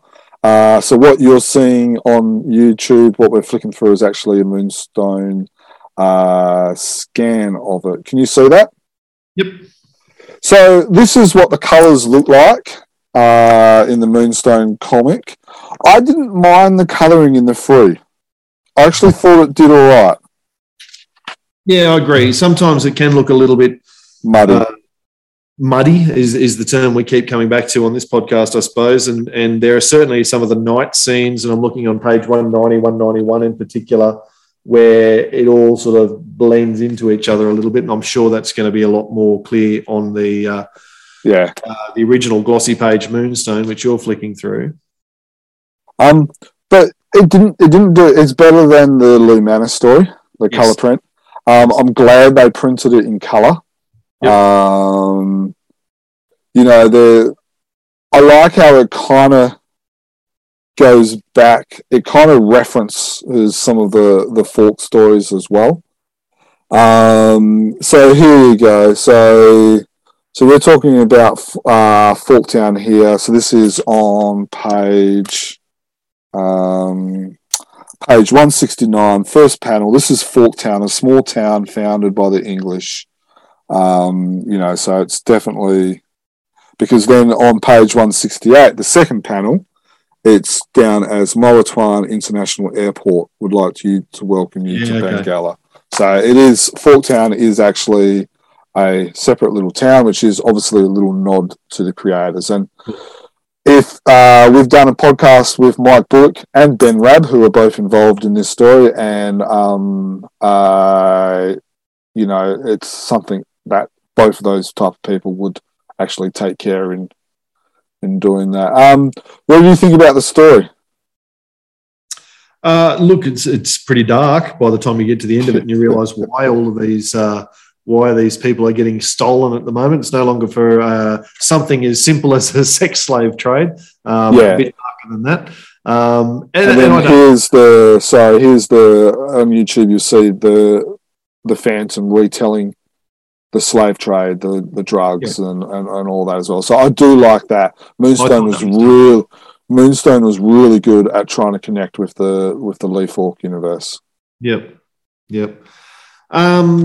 As a whole, I quite enjoyed the story. It probably got a bit weird at the end when they started going super dark, and you go, there's a lot more going on behind the scenes in terms of the organ harvesting and that sort of thing. And you wonder how deep the conspiracy goes and how many of the guards know what they're doing and that sort of stuff. Yeah, but Moonstone was not afraid of going dark. They touched upon drugs. They touched upon child slavery, child soldiers. Sorry, they actually had a 3-part story on child soldiers, and then some of the profits from those 3 stories that were actually published, they actually donated some of the proceeds to actually a charity over in Africa, in the fight against child soldiers. And Mike talks about that in the podcast that he did with us as well. Mm-hmm. So, Oregon is not a huge, it's nothing too dark from what they've touched upon. And look, if you go and add that to the list of crimes of people from the Eastern Dark across generations, you just get the sense that these are a really nasty nation of people. Yes. Yes. I was really surprised that Free added this. I love these. I really like the artist. This is, I can't pronounce his name. Silvlane. Yeah, he ended up doing quite a few Phantom stories. And his Phantom, like a lot of American artists do the whole, walnuts, condom full of walnuts. His is more of a slick, athletic Phantom. And I like it. Yeah, because I really like that as well. And some of the scenes, and you've got a couple of them on the screen here, but he actually looks really lithe and lean and, as you say, athletic. Yeah. I like this. This is great storytelling where the Phantom saved the day, and now you've got the sun rising, you've got the sun going through the clouds, you've got the birds. It's like peace has kind of come back, to the jungle for the time being, of course. Yeah. But yeah, no, I thought this was good, some good storytelling. I like the art, and I liked how Freud did this. Did I also read? I'm just trying to find it. Yeah, I also liked how they included, and I will bring 184. So Ed, for those who have got the Moonstone comics, you would know this, that Ed Rhodes, before he passed away, an absolute amazing man. He would do all these little behind the mask, which is, really iconic and all that. He would do these 1-page ramblings, I guess you can call it. And you just learn so much reading these stories. And yeah, I'm really glad that they included those. They were able to include one of them. It's interesting you say that because I couldn't understand why it had been included. And I guess if it was in one of the 2 comics, one of the 2 Moonstone books, part 1 or 2, that might be explained why it found its way into the annual.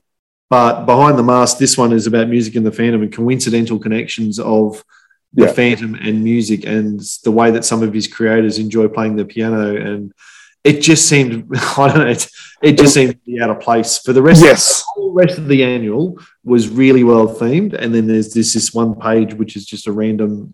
Yeah, it would have been better if Freud had chosen a better editorial essay piece from Ed. Well, Jim Shepard was perfect because it was talking about Guardians of the Eastern Dark, which is the theme. Yeah.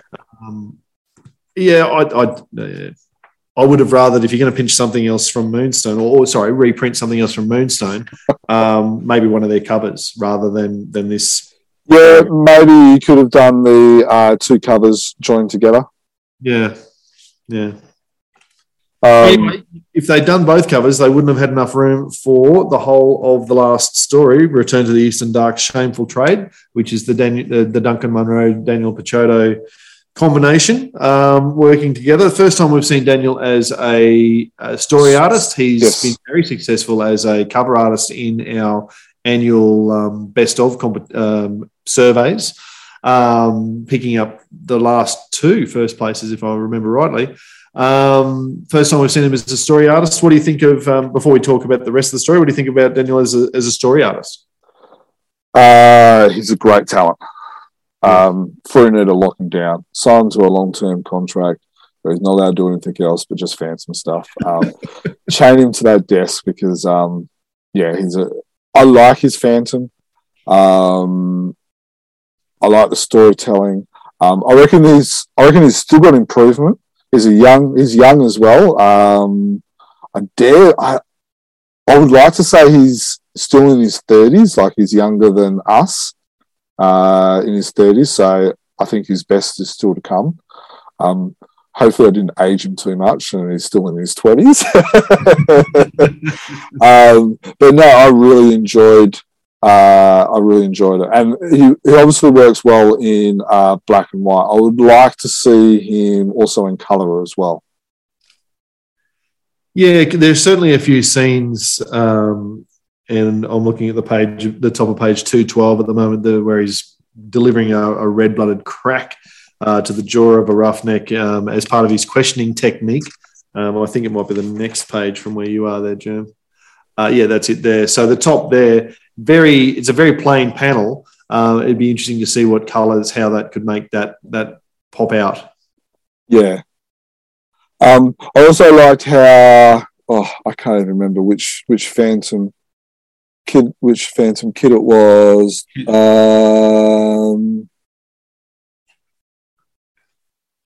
It doesn't actually have because this is in 1805, so it doesn't actually say which Phantom this is involved. Oh, I see what you mean, yes. But I like how he's kind of like the hero, where he has time to shine. Like, for instance, he uses the broken mirror to be able to, like, spot when it's coming, knocks out the bad guy, leads the kids and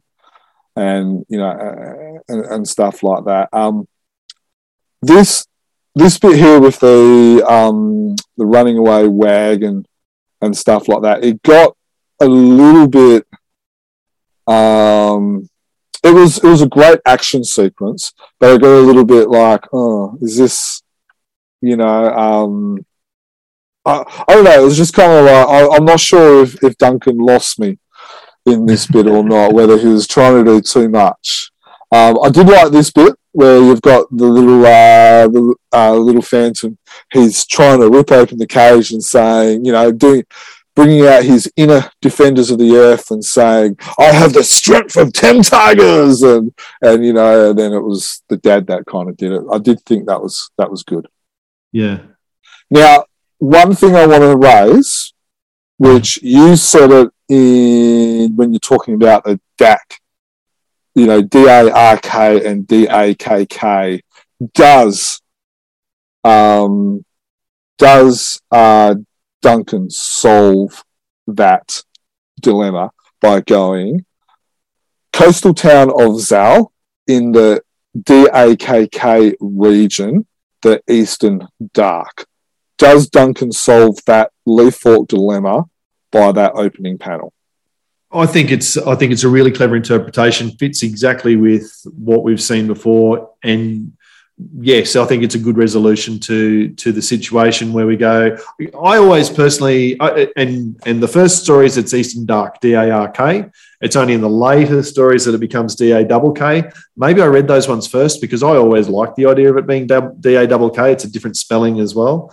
But I think that the idea that D-A-double-K is the geographical name for the place, the DAK region, the idea of this foreign people from the dark regions, and it's a mispronunciation or an interpretation of D-A-K-K that people on the West have made, I suppose. Yeah. So maybe Duncan realised the same thing when he was doing his research on this, and he does like the eastern side of Bengala. He's done a few stories with the Misty Mountains, and now these. Now, all right, here's a question. So I just made mention of the eastern side of things. Where does the Eastern Dark or the Eastern DAKK, where does that fit? Is it Bengala, the Misty Mountains, and then the Eastern Dark, or is the Eastern Dark part of the Misty Mountains? Oh, see, I would have always thought that Eastern Dark was on the other side of the Misty Mountains. Okay. And certainly one of the Williams stories, which I probably didn't enjoy as much, the Dak Pirates talks about that, where has them coming through, and maybe that's one of the first ones I read when So it's definitely across the mountains, but I guess the question is the mountains part of the Eastern Dark, or is the Dark region even further beyond the mountains? I think even further. Yeah. Yep. All right, cool. Now, where does the slave market of or the new car? Where does that fit? Is that in that region? That's more west. I don't know. Alrighty, should we move on then? Work on a map at one stage, and we went through, and you, I think, did a lot of the translating of the Ozcan Erlap map from the 1980s from Tim Phantom and putting English names on it. And then we spent a bit of time at the time speculating, well, outside the boundaries of that map, what's over here, what's over there, how can we put this all together? So we really must get back to that at some time. So, we've got an article that's 3/4 written, basically, of the countries around Bengala. Yeah, so if we're going to go international with what's beyond the boundaries of Bengala, let's try and get a segue out of this. What's beyond the boundaries of Bengala? Well, Brazil certainly is. And if you're wondering what the segue is, that's because the next issue we're going to talk about is Giant Size Phantom number 19, which is a Brazil special, which I thought was a really cool concept. I love the concept. And backing the concept up big time is the cover. And again, Glenn Lumpson, he's come up a number of times with covers over this little period. I really love the cover that pictures the Phantom parachuting down into Brazil past the big Jesus statue, turning red as he goes, because that's the colour of the Phantom in Brazil. And down beneath him are all of the rest of the characters from the Fruiniverse, Phantom Ranger, Sir Phantom, the Shadow. And we've got a collection of Brazilian stories. All of these Phantom's obviously American creation that we pretend is Australian, but the rest are Australian creations, and they're all stories that have been picked up and written in Brazil. What were your thoughts on the idea of this concept of Giant Size Phantom for a start? It's like a cross between Giant Size and Phantom's World. Yeah, I love it. It's very clever. I love the editorial piece by Neville C. Bain, who I believe is actually an Australian. Yeah. But it's there's care shown in this to be able to, because it's a lot easier just to be able to chuck in a Charlton issue, and some free stories that they've kind of got, but there's care put in with this story. You've got a cover that is dripping in theme. It's like you look at this, it's Brazil. I'll bet you there's plenty of Brazilian Phantom fans or Brazilian comic fans that are going to be picking this up. This will probably, I will not be surprised if this becomes one of Fru's best-selling Giant Size issues. So they're going to get extra sales out of this theme. All these stories would have had to be translated. Are the stories any good, though? In my opinion, no. But I have flicked through the not Phantom stories enough to appreciate the fact that they must have been translated. You can tell through the lettering and that sort of thing that it's not the original. Other than that, they don't look greatly different to the Giant Size stories because I haven't read a lot of those other non-Phantom characters as well. The Phantom story I did read, The Kidnapping of Garan. Look, the artist was clearly really heavily inspired by Cy Barry, and to be fair, and the Sparta creators. Yep. There's some panels that are an absolute dead set knockoff or swipe, for want of a better term. So if I look on the bottom of page 10, the Phantom, where am I? Haven't got that on camera. Bottom of page 10, Phantom on Hero. That is a dead set classic Cy Barry panel. And there's two or three of those, a couple involving Diana. The artist is not Cy Barry, and no one is. Yeah. Look, that picture of the Phantoms with his face, look, that needs to be redrawn. But yeah, in saying that, there's good panels, there's bad panels. I've got some original Sparta artwork, and Diana looks like something that Germano Ferry did. There's a lot of panels in here that are not only from Siberia but also from Sparta. But the story's average. But the story is average. The Phantom gets hit on the head twice. So Steve would absolutely love that. And that's the real reason why we didn't allow Stephen on the podcast, because he would spend the next 10 minutes talking about it.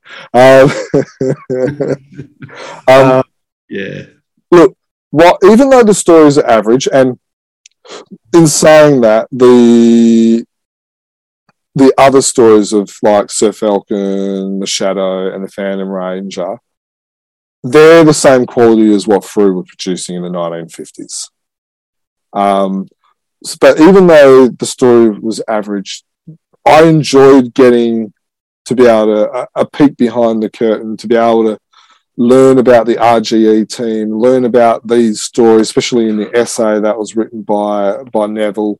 From a curiosity point of view, I enjoyed the story.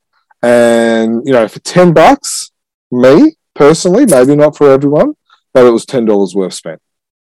For me, it's $10 well spent just for the cover, to be honest. I would, I'm really happy to have a copy of that I can pull out and have a look at any time I want and to spend. And then when Glenn comes to Supernova, he can sign it for us. He's left himself plenty of white space for a good clear signature. Yeah.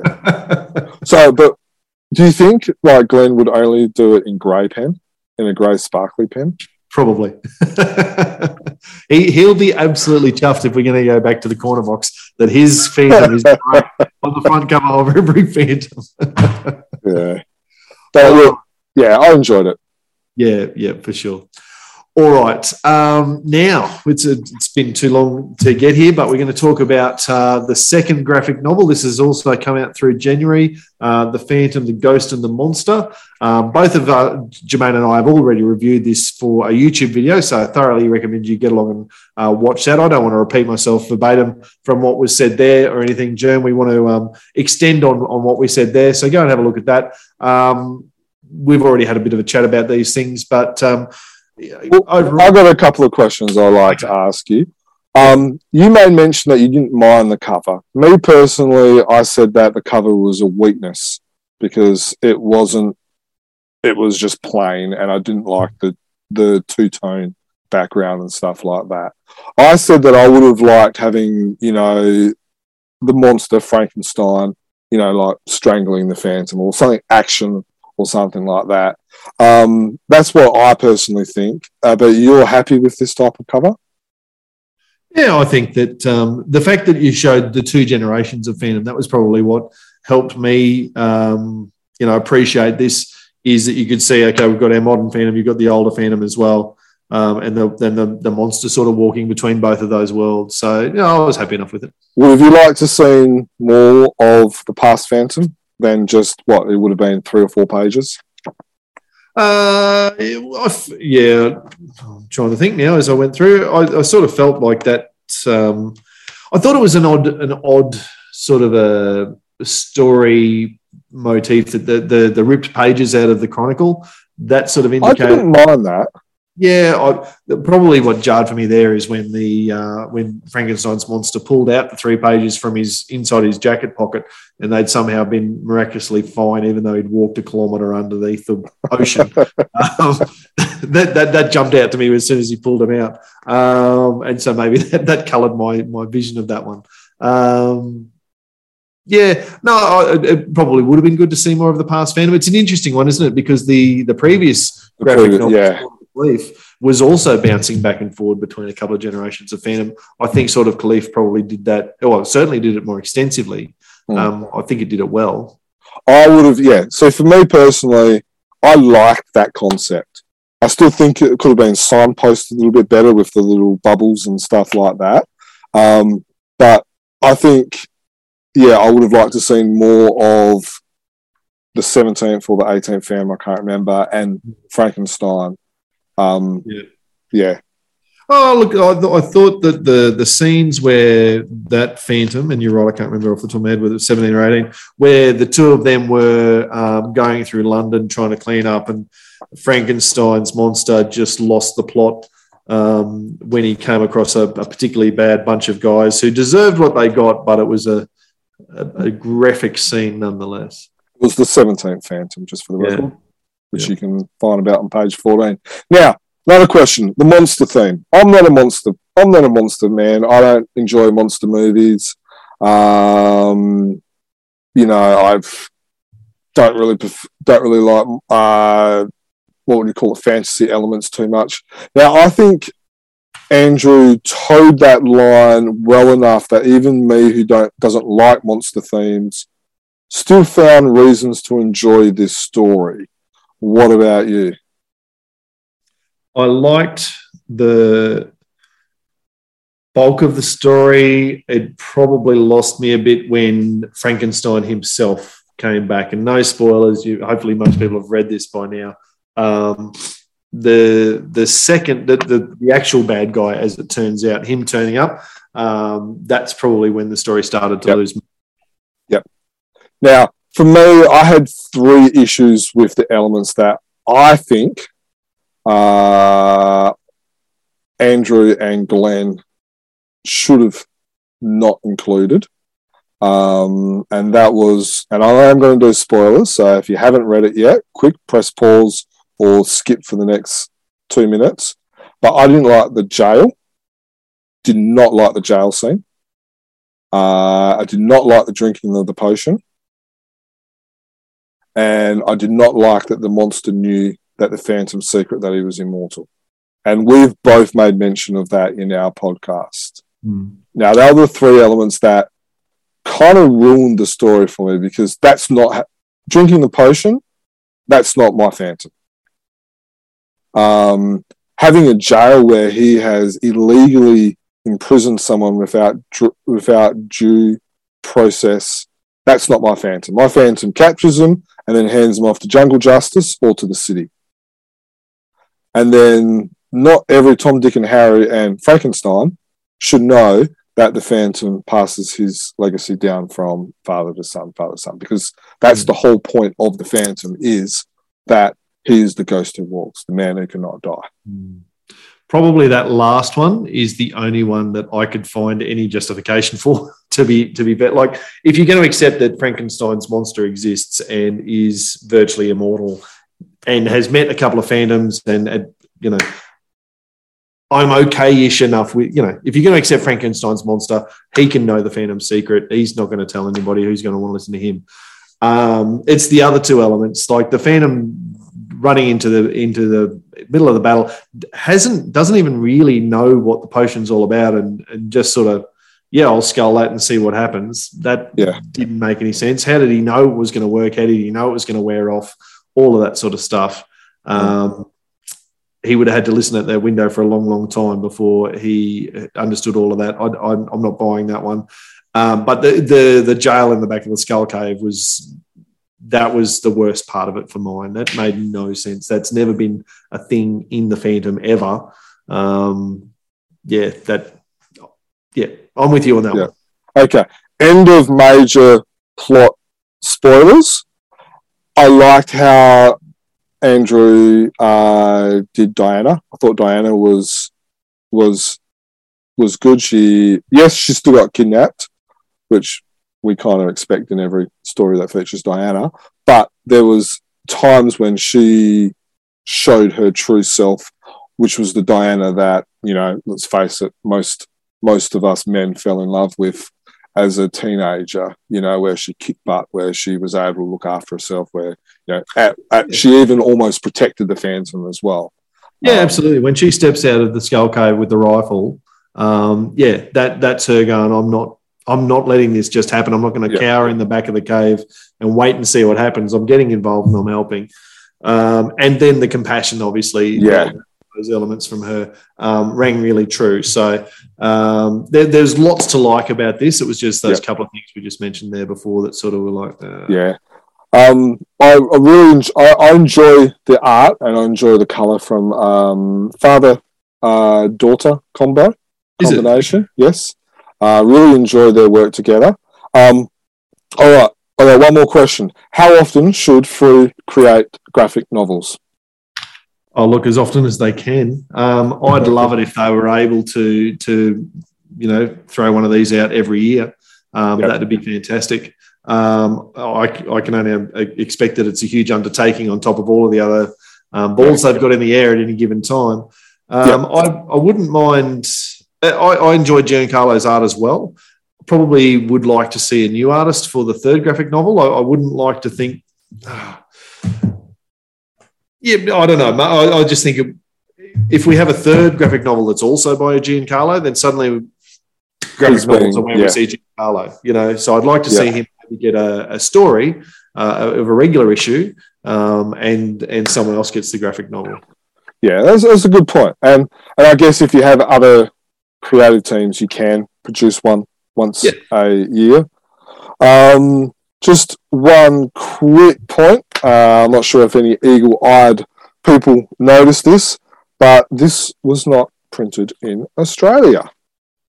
Unlike most other regular issues and trade paperbacks and the first graphic novel. So that's an interesting little development on that one. Look, I'm the same as you. Once a year, I would like to see a graphic novel. And then I would like to see 2 trade paperbacks a year as well. And I've said it before, I could live with no annual if we got 2 good trade paperbacks and a graphic novel. It's an interesting one because at the end of the day, what's the difference really between this annual and a trade paperback? Yeah. A good trade paperback, we've seen those are the ones collected around a theme.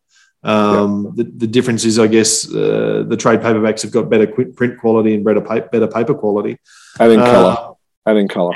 And have been entirely in colour, which would be a huge undertaking to colour. Yeah. Although, it depends if they can get access to colour proofs of the Sunday and daily stories. I think there's it's an interesting one. If you're going to start through from scratch, and this is probably a different podcast, for a different podcast, but and maybe we do look at this for 215 or something. If you're going to start an Australian publishing company, if you're going to start through from scratch today, how would you set up your production schedule? It's an interesting one. I still like the annual. Look, I love the annual as well. I really do. There's the whole nostalgic point of view. I remember my first annual that I ever read that I brought was 1125. I skipped the birthday party so I can read it. It was my sister's birthday party, so I didn't really count. They were just stupid little girls running around.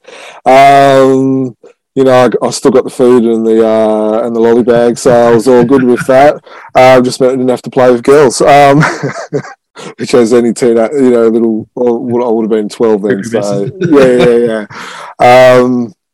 So I still remember annual. I've had some great memories reading annuals. I enjoyed this annual, but I just think that I think trade paperbacks and graphic novels, Frew has to get into that market properly, and they have to nail that market. Look, we've said it a number of times, and the information from my local comic book store is that the trade paperbacks fly off the shelf when they come in. So I'm sure Frew are seeing the figures, and I'm sure that they're crunching numbers and going, well, this is what pays bills, and this is where there's potential future growth and that sort of stuff. It'd be fascinating to know what all of that is, and we can just sort of speculate and go and say what we think is going to work. The way that the annuals are being put together at the moment, as I say, very much like a trade paperback anyway. It'd be interesting to know if they just repackaged that exact same thing, called it a trade paperback, and sold it in those stores. Would it fly as far? I wonder if being printed in outside of Australia keeps the especially like trade paperbacks, graphic novels and stuff. Because you could do an extra week delay, which, let's face it, does happen when you're shipping stuff from, when you're doing that with that, whether the cheaper costs does make it more viable to be able to do 2 trade paperbacks and a graphic novel every year. Yeah, it would have to, but it's also obviously an editor's time, and Glenn can only oversee so much in a week, I suppose, and Dudley, putting things together. They're still just a small crew at the end of the day, and pumping out all of these books. They do a fantastic job as it is. Yeah.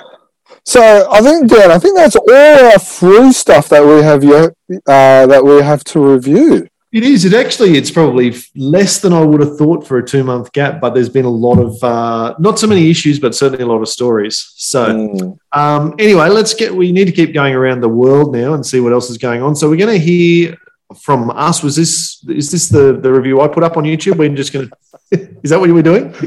Yeah. Yep. Yes. All right. So I've got a run sheet and it's... You can edit this together however you like, mate.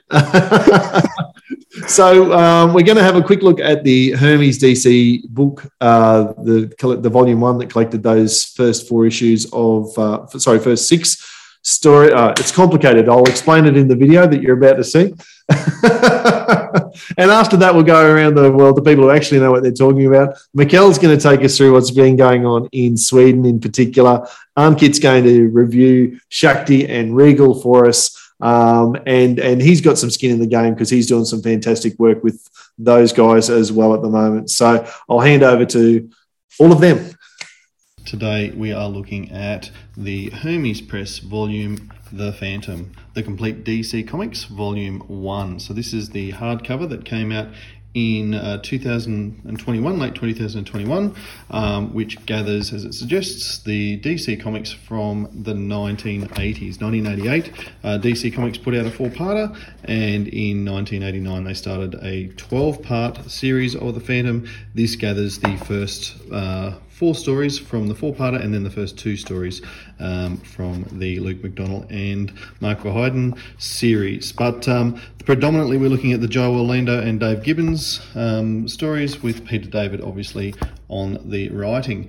That's the original cover from the first of the 4-parter, and because I really like this, we've got the poster, the original advertising poster there. That's pretty cool. We've got a bit of an introduction, and because Peter David was the author, we of course have got an interview with him to begin it. And in typical Hermes Press fashion, that's pretty much a transcription of a conversation between Dan Herman, the publisher, and Peter David, and we go through and we see the entire interview with him, which is really insightful and great reading to hear what Peter David has to say. Then we have a short essay on Joe Orlando, who of course is the pencil artist for the 4-parter DC Phantom. Now this is as we flick through it, this is the start of the first comic. What you'll notice is it's a nice clean version of the cover, by which I mean it doesn't have the DC logo up in the top corner and that sort of thing. I don't actually have a copy of DC number 1, but that's an example of what the cover of DC number 7 in the series looked like. So just obviously that stuff's missing from up in the top corner there with regard to the cover. Then as we go through, nice glossy pages as you can see, probably a little bit too glossy in this light, just tip it up a little bit perhaps, so you can see the quality of the paper there and the quality of the colour, which is really, really cool, stands out for me. Some people have asked about the double page spreads, because just when you look at it open like that, you can see a white boundary or border around each page. And so, for instance, a double page spread might look like this one here on page 25. So we sort of kind of saw that as we flick past. Now that's, as you can see, obviously one big image that's split by a pretty ugly white bar when it comes to this issue. Again, by way of comparison, I suppose that's what it could look like. And there's obviously not double spreads, those pages, but you can see that the colour goes, or the colouring goes right to the edge of the page in those. So that's lost a little bit when it comes to the Hermes Press version. But I guess what I would say about that, and again, I don't actually have the original of any of the 6 comics that have been gathered in this trade paperback. So I can't give you a side-by-side, which is unfortunate, but that's part of the reason why I really like having the trade paperback, is to read books that I haven't had access to. I guess by way of comparison with the colours, and again perhaps with the light, it's a little bit difficult but these are a little bit more dull, I suppose, as opposed to the brighter colours, as you would expect with the quality that Hermes Press bring in terms of the paper quality in particular. It's a glossy print, and so the colours are not a lot brighter and all the rest of it. And that's, I guess, comes back to personal choice as to which you prefer, whether you like the muddier style. And muddy is an unfair term, but the more matte style of the originals.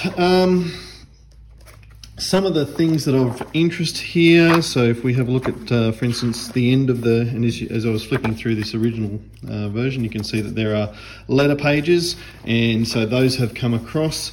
However, every time I've gone through this, and straight away it opens up onto advertisements and that sort of thing, those ads do not make their way into the final, into the Hermes Press gathering, and even the back cover is ads on all of the issues that I've got, so presumably for the first 6 years as well. So we just go straight, we flip the page and go straight into the next story, or the next issue, with again one of those naked covers, really clear covers, which makes for a nice title page, I suppose, as you work through the trade paperback. Perhaps a little criticism I might have in that regard, and it's a minor one only, I suppose, but if we get to, where are we? It was around here. So yeah, this is the, no, go back a little, go back, must be 125. Yeah, so this is the end of the 4-part story. And spoilers, but that's the end of the 4-part story. And just by the way it finishes it off, so that's clearly well, it doesn't say the end, but it's wraps up pretty clearly. And then we flip straight into part 1 of the 12-part series. So it might have been nice to have a little bit more of a distinction between that, or a little bit of a gap, somehow to identify that we're into a new arc, as much as anything.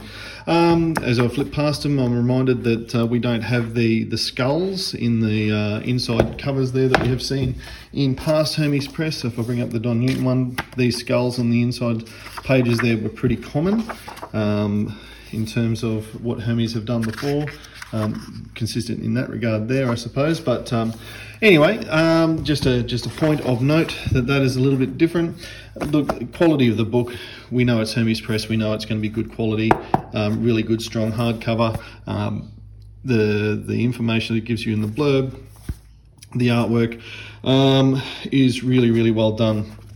Now, one thing I would like to say, just while I'm, not just reviewing the book, but actually, as I suggested there before, this is the first time I've actually read myself any of these 1980s American comics, because I probably haven't tried hard enough to collect them, to be honest. But as I say, I have picked up a few of the later issues, 7, 8, 9 and 12, I think, I actually do own. So for me, it was really nice to actually read these stories, which I haven't read before, and a lot of people have raved about, and I can certainly see why. It's an entertaining read, and does some things with the story arc in terms of, like, Rex is the Kit and Heloise type figure in this one, I suppose, which is an interesting choice because Kit and Heloise were certainly around by 1988, but Peter David's chosen to choose Rex, which is cool. And the way he's reading the Chronicles and that sort of thing is a nice plot device. A criticism might be that I find the font for the Chronicles a little bit hard to read, and actually, certainly by comparison with the dialogue boxes for the main story, and as I was reading this, I found myself skipping over these a little bit and letting the story tell the art rather than trying to read the words, which is probably a bit of a shame when it comes to the narrative. Certainly the depictions of violence in this American version is a bit more full on than probably this Australian is used to reading, in terms of the way that some of the stuff has been depicted. There's a murder of a jungle patrolman, there's a rape or an alleged rape or a setup of a rape anyway, and a suicide that all happens and largely graphically depicted, which I guess is just a different type of style than what I might otherwise be used to. So on the whole, though, really enjoyed reading the stories and glad that I had access to them, and really glad that I had access to them in such a good quality book. So The Phantom, the complete DC Comics Volume 1, absolutely recommend you get a hold of it. Welcome for another Phantoma review. This time it's 2022, issue number 1. So we are a bit in the future, since my clock says it's still not Christmas. This issue has a cover by Luke Arbata with all of these frogs and snakes attacking the Phantom. Looks pretty cool. And as the first issue of the year, let's see what it holds. First off, we have some editorial information, and we also get information about what's going to happen in this new year 2022 from Jacob and Andreas. So they will try to have something new in every issue that hasn't been published in Fantomen earlier. So either a new Team Fantomen story, a newspaper story, or something from Fru. So that's great.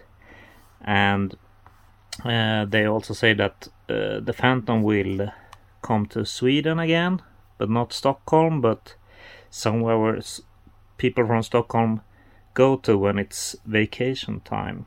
And there will be the 2 last stories by Claes Remarti, and some new and old creators coming back. So that sounds good. There will be some reruns, and for this issue and next issue we will have some Hans Lindahl, and that's great. I love Hans Lindahl. They will continue doing some things in black and white and some in color. Everyone knows I love color more, but I guess I have to live with that. New side stories or side comics, so the things that isn't the Phantom in Fantomen. It will be 3 new and some old ones that we have seen before. And then there will be a new Christmas album and a new softcover album, but those are usually in the Q3, Q4, and there will be some new. And I think Andreas have been talking about this in the interview we did with the Chronicle Chamber, so I think he talks a bit about this then. So check that out if you haven't done that. Then the main story is actually a rerun. It is the Hans Lindahl, but it's written by Don Avenel. The Magic Flute, it's from 95. I think it was in Fru 1138, if I'm not misremembering. And it's about how the flute from with the story with the rats and then the kids came into the Phantom's possession. I like this because usually the stories where Team Fantomen writes about these artifacts in the treasure chamber comes, it's usually just a story, and then in the end he gets the actual thing. But here it plays a big role in the story, and it's used quite a lot. So I think that's, I mean, I usually don't like things you can't explain, but yeah, I think it's really done very well in this story. I enjoyed it very much. Then we have the new thing in this issue, and that is from Fru. It's the Duncan Monroe story with art by Jeff Weigel. It's held to account, so it's The Flame Part 2, and Australian readers know a lot about this, and it's great to see, and it's like Empire Strikes Back. It's a really interesting continuation from a great first story, and it promises a conclusion, but it's still very good on its own. Then we have this with all the Fantomen when they come out during the year, and the really nice part they have done this year, it's 2-sided, so we get one side with no dates at all and just the image. That is so great. I love that innovation. What's more? Nothing more except information about the next issue. So it will be the third part of the Duncan Monroe trilogy, Rotten Apples. There will be a rerun, the Rasputin's Rebus, and a rerun by Hans Lindahl, the Poison Maker, with the Guran here. So that's something to look forward to, and we will also be able to vote for the best adventure of 2021. This time it is issue 2-3 of 2022. I really love this cover done by Henrik Sahlström. It's connecting to Rotten Apples with art by Jeff Weigel and written by Duncan Munro. It was first published in Frew 1896.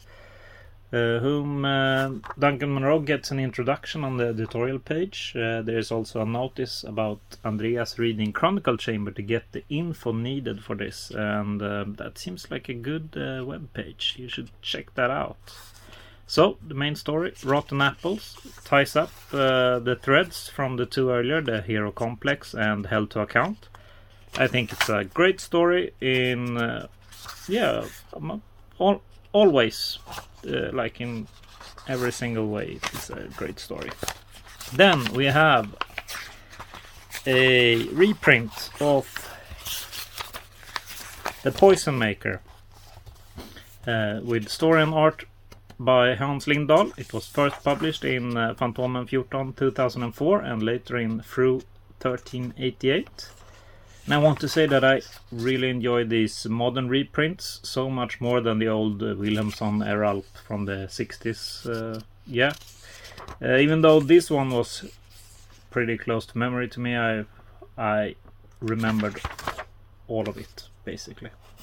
It's a Bandar that comes back to the Bandar village after living in the city for some time, and then he starts plotting how to get rid of Guran and take his place.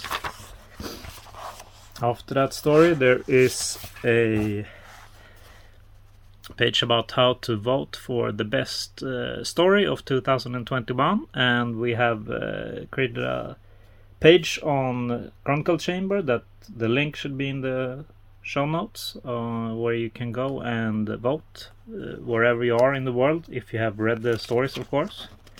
And after that, there's another reprint. It's Rasputin's Puzzle, written by Edi Carelli and art by Georges Bess.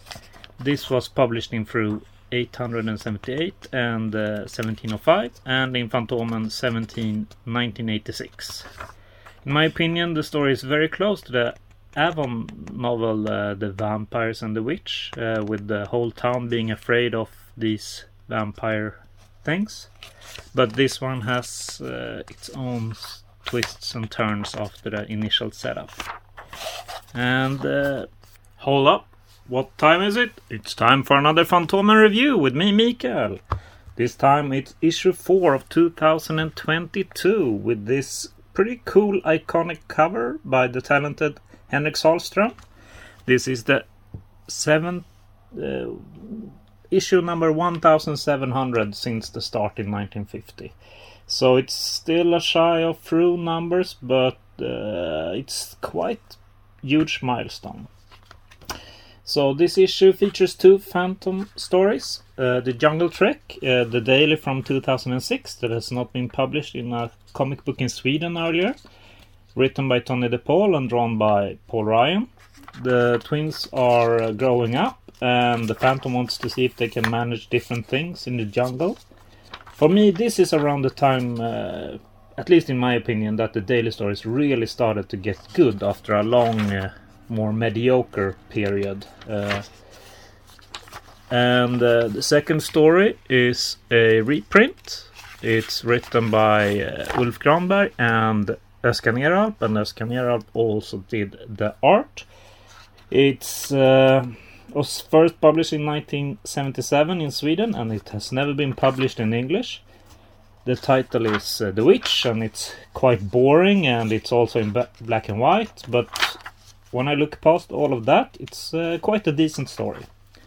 And except for those things, there is also this in memorial text of Germano Ferry, who has done quite a lot of Phantom work.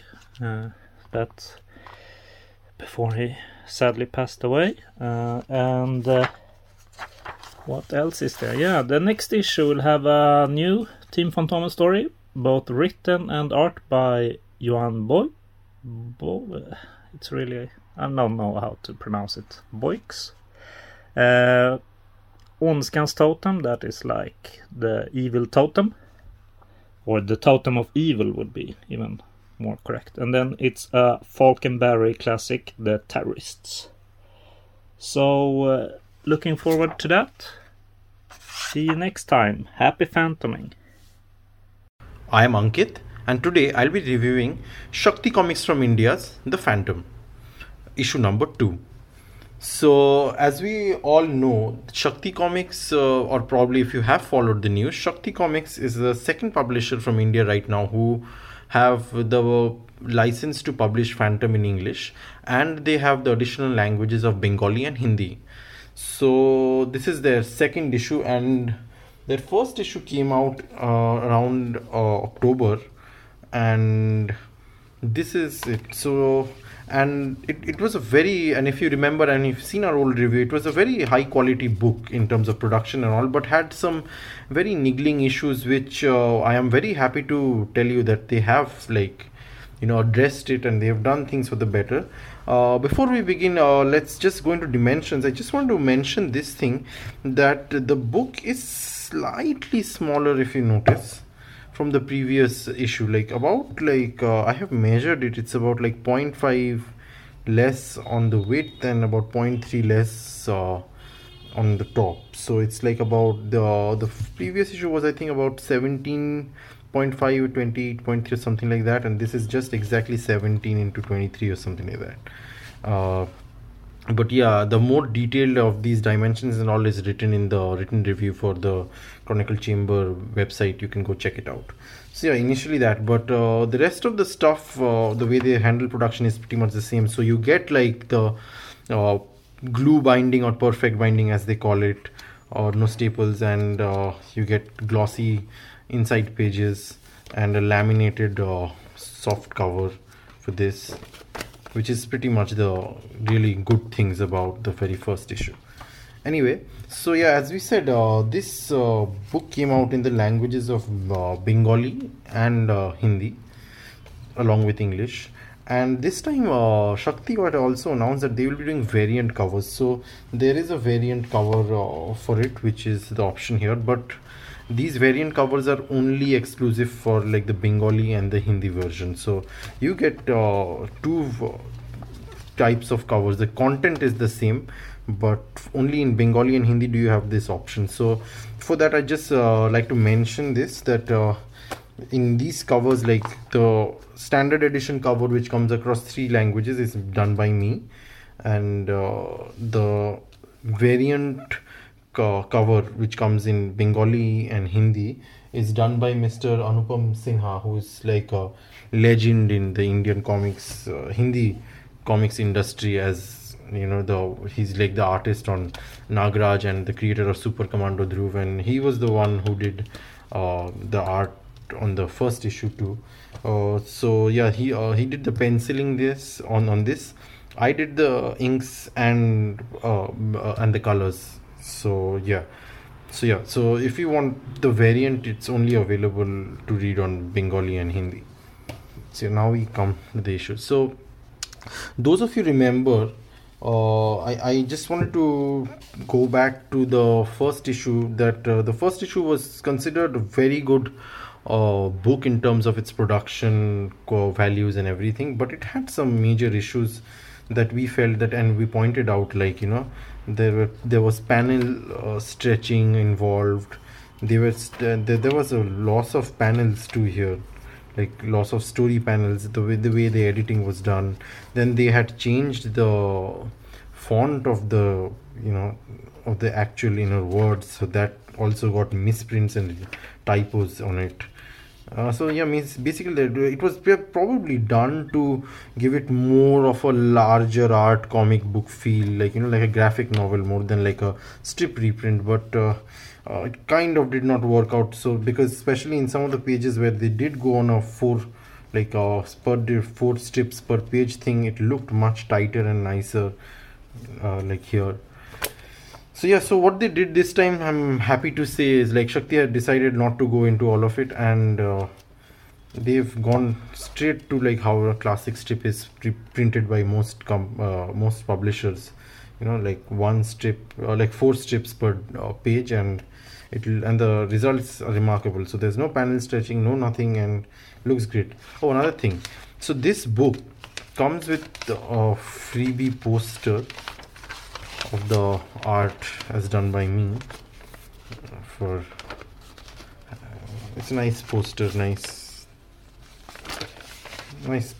paper.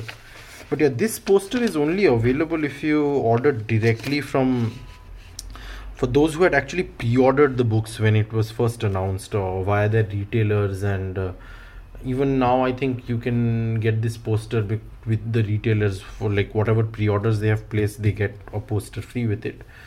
Or else you have to order directly from Shakti's website.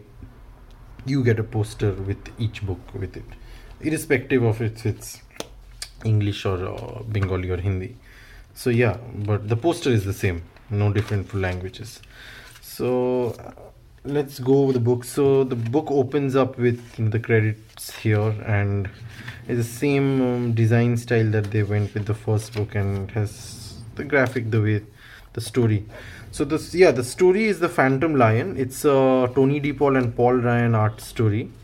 And as you can see, like I'm a big fan, everybody knows, of Paul Ryan's work, and also I'm really glad to see Paul Ryan's art come to Shakti also. They had originally the first story they had printed in the previous issue was Mike Manley art, and yeah, so like now it's Paul Ryan being showcased, so that's pretty good. And then those who have read the story already know what it is, but the presentation and the production, and so this gives you the end of this book, which has this from the standard where gives you the inked version that I did on the pencils of Mr. Anupam Sinha, so as the cover accompanying.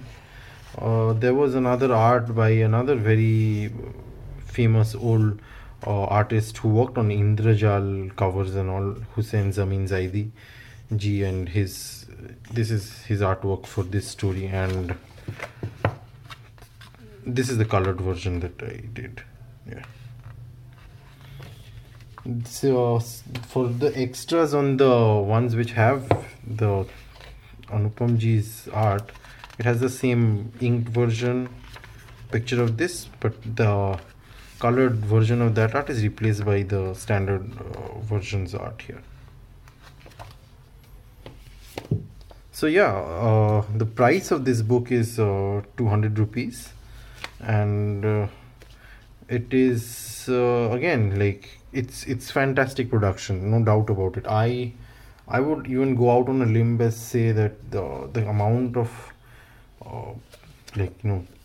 the kind of work that has been done on this issue is like at par with like how they do on trade paperbacks. I mean, and those who have seen and how much I say, like everybody knows, those who have owned it, like if anybody's owned Regal's comics, they are also very high quality production, but I'd say that this one is even higher. But the thing is, this is pretty much the same price as a Regal issue, but it has one story. Regal prints this with 2 stories, so yeah, so it's a trade-off. But yeah, definitely this is the highest quality like Phantom comic that's coming out from India for sure, definitely. So yeah, go check it out. I'm pretty sure Fru will stock some on their website at the prices, or the best case you befriend Indian fan and have them send you a copy or something like that, or exchange copies with him. So yeah, this is a must buy issue, I would say, landmark. Like I know this story has been reprinted by both Fru and Fantomen. Fantomen has actually reprinted it much recently in the last couple of years. I would say in terms of just the product and the way it's presented, it's really like I don't have any other. I don't know whether these dailies will ever see print in better production, to be honest. Yeah. And today I'll be reviewing Regal Comics from India's issues number 19, 20 and 21. They are the Christmas editions of 2021. So yeah, they are out in December, and I guess they've just started shipping, and here they are. For those of you who've been checking out our channel and seeing the reviews of these books, I can just tell you that it is just the same of the good stuff that they've been doing for a long time, which is great paper quality, great production quality, and 2 stories in full color in all the books with some supplements, free supplements. So we'll start off with each of the issues and take it from there. So first is issue number 19, and it's got the cover art is by Mr. Vincent Moses Raja, whom a lot of you might remember. He's a veteran and he's been doing the Regal covers from issue 1 itself, and it's taken from the story, like it's based off the story The Forbidden Lands by Graham Nolan, which is the very first story, and it comes with a cutout card of the cover art, which you can see here. So yeah, the first story is The Forbidden Lands, which is I guess the last Graham Nolan Sunday, or The Phantom. To me, it's a very unique kind of a story. It's very unique. It's got a little esoteric vibe, and it's been very beautifully reprinted by Regal as usual. Very good printing job, great print fidelity. All the stuff is really good. Nice color reproduction. And the new thing is we have a Jeff Weigel story for the first time, and it is none other than The Little Detective Who Disappeared. So this is the second Sunday, and it's a Jeff Weigel Sunday, and it's a very, very nice story too. And you can see, as usual, the print quality and the colors is very well done. This is also a very very Falk-esque story in my opinion, and I quite like it. And Jeff Weigel's Phantom is also pretty unique for him, and this is one of his I think initial stories when he was when he just came in after Terry Beatty, and yeah, I quite like it. So yeah, that's about it for issue number 19. Issue 20 has got cover art by Abhilash Chacko, and this is based off Trouble in the 12 Nations story, which has appearances by Mandrake, Lothar, and of course Hojo. So it is another crossover story. So Terry Beatty did write was also the artist on one of the crossover stories, which I guess was Mandrake's Bon Voyage, or yeah. And this one again, I actually prefer this story to Mandrake's Bon Voyage. There's actually before I go in, the supplement that comes with this is a Phantom stamp, which is again based off the cover art of the Phantom here. So yeah, so Trouble in the 12 Nations, it's a really nice story. It's got Lothar, Monar, and so all of these guys, and it's a really, really well paced and really nice. It's got the humor, it's got everything, and it's got Hojo and little cameos by Mandrake and all, and it's a really, really nice story, really well done. For those who love Mandrake and are familiar with the characters, they will really enjoy it. And coming to the next one is actually one of my favorite Sundays in a long time. It's Paul Ryan Sunday, The Return of Cornel Weeks. Now those who know who Cornel Weeks is, he's a fan favorite for most people who've been reading the Phantom for a long time, the original Cornel of the Jungle Patrol, and this is a great story, and it's been reproduced really well. It's got everything: action, adventure, intrigue, and that really nice bent of humor and all of it, and it's really, really well reproduced here. It's one of my favorite Sundays, and having both of them punched in this issue is like, it's a really great issue in my opinion. This is a must-have issue because it has two fantastic stories in one issue, very unique and fantastic stories, like two characters whom fans, who've been reading for a long time will really, really enjoy it. It's amazing. Go pick it up. Which brings us to issue number 29. Issue number 29, the cover art is by me, and I base this on my interpretation of the second story, The Croco Island West, which is a very important story which I will come to later when I go inside. and the supplement that you get is a card based on my art. And as you can see, since it's laminated, the colors and its vibrancy is a little bit better than what the cover is. The cover will probably get back its color vibrancy if it's laminated, but it's not. But it's really well done. It's come really well. So the very first story is Free Avar Front, and it's again Sunday by Jeff Weigel. And although personally I have never been a big fan of this story, because these Avarians and all, like, you know, I have never been fan of the folk, those little men and those Romans who got lost in time, those things. It's very Tarzan like, in my opinion. Like, you know, those Russ Manning Tarzan used to have those stories. I keep forgetting those names and things like that. So, but it's a nice story overall, and it's very good. It's been reprinted recently, I think, also in Fantomen, I think this year or something. But yeah, so it's in color and it's well done. Which brings me to the second story, which is a daily story by Tony DePaul and Paul Ryan. And this is a very important story because it actually makes references of characters who were used in Fantomen, and so it kind of makes those characters in official, you know, continuity of the main strip. So practically those events that happened in those Fantomen stories is now here, because it's like, especially you buried two murderers here, a ghost, a fitting place for them. So you know, this basically refers to three stories, I think, of the Crocos, which is basically Fantomen stories, and it's now referenced here. So it's big. And not just that, this story is also important because it introduces a character, Captain Savarna Devi, who is an Indian character who is the captain of the India Voyager 2. And I don't want to spoil it for everyone, but they will realize with future publications how important this character really is. And those who are reading the current daily story will know how important Savarna is, and those who have read most of the stories since then will obviously know how important she is and how much she's grown as a character. And for Indians, you know, they can, you know, identify with her, and all. Yeah, you should check it out. This is a very important story, and so this is something unique amongst all the books. This one has a daily story along with a Sunday. The rest of the books have Sundays only in them.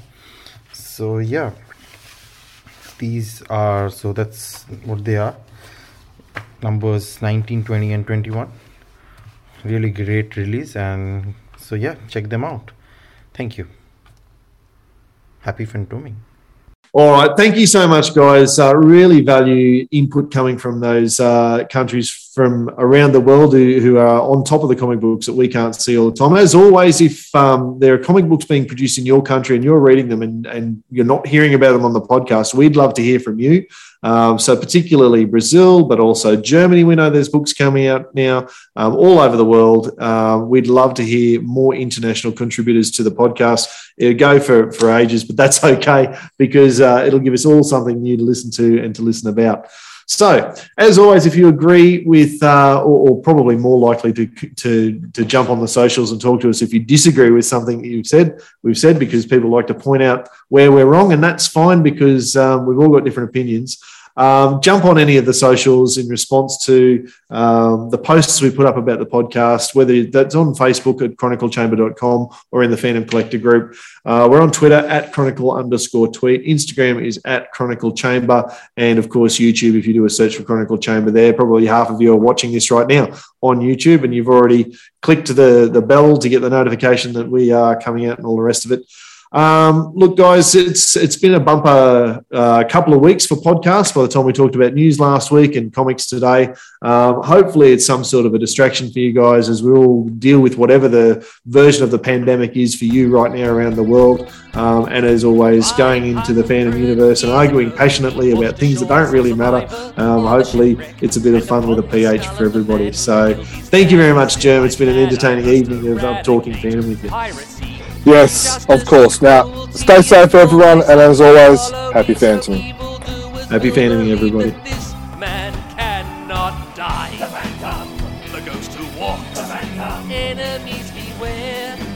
Phantom's always there, but you won't mind the Phantom. He fights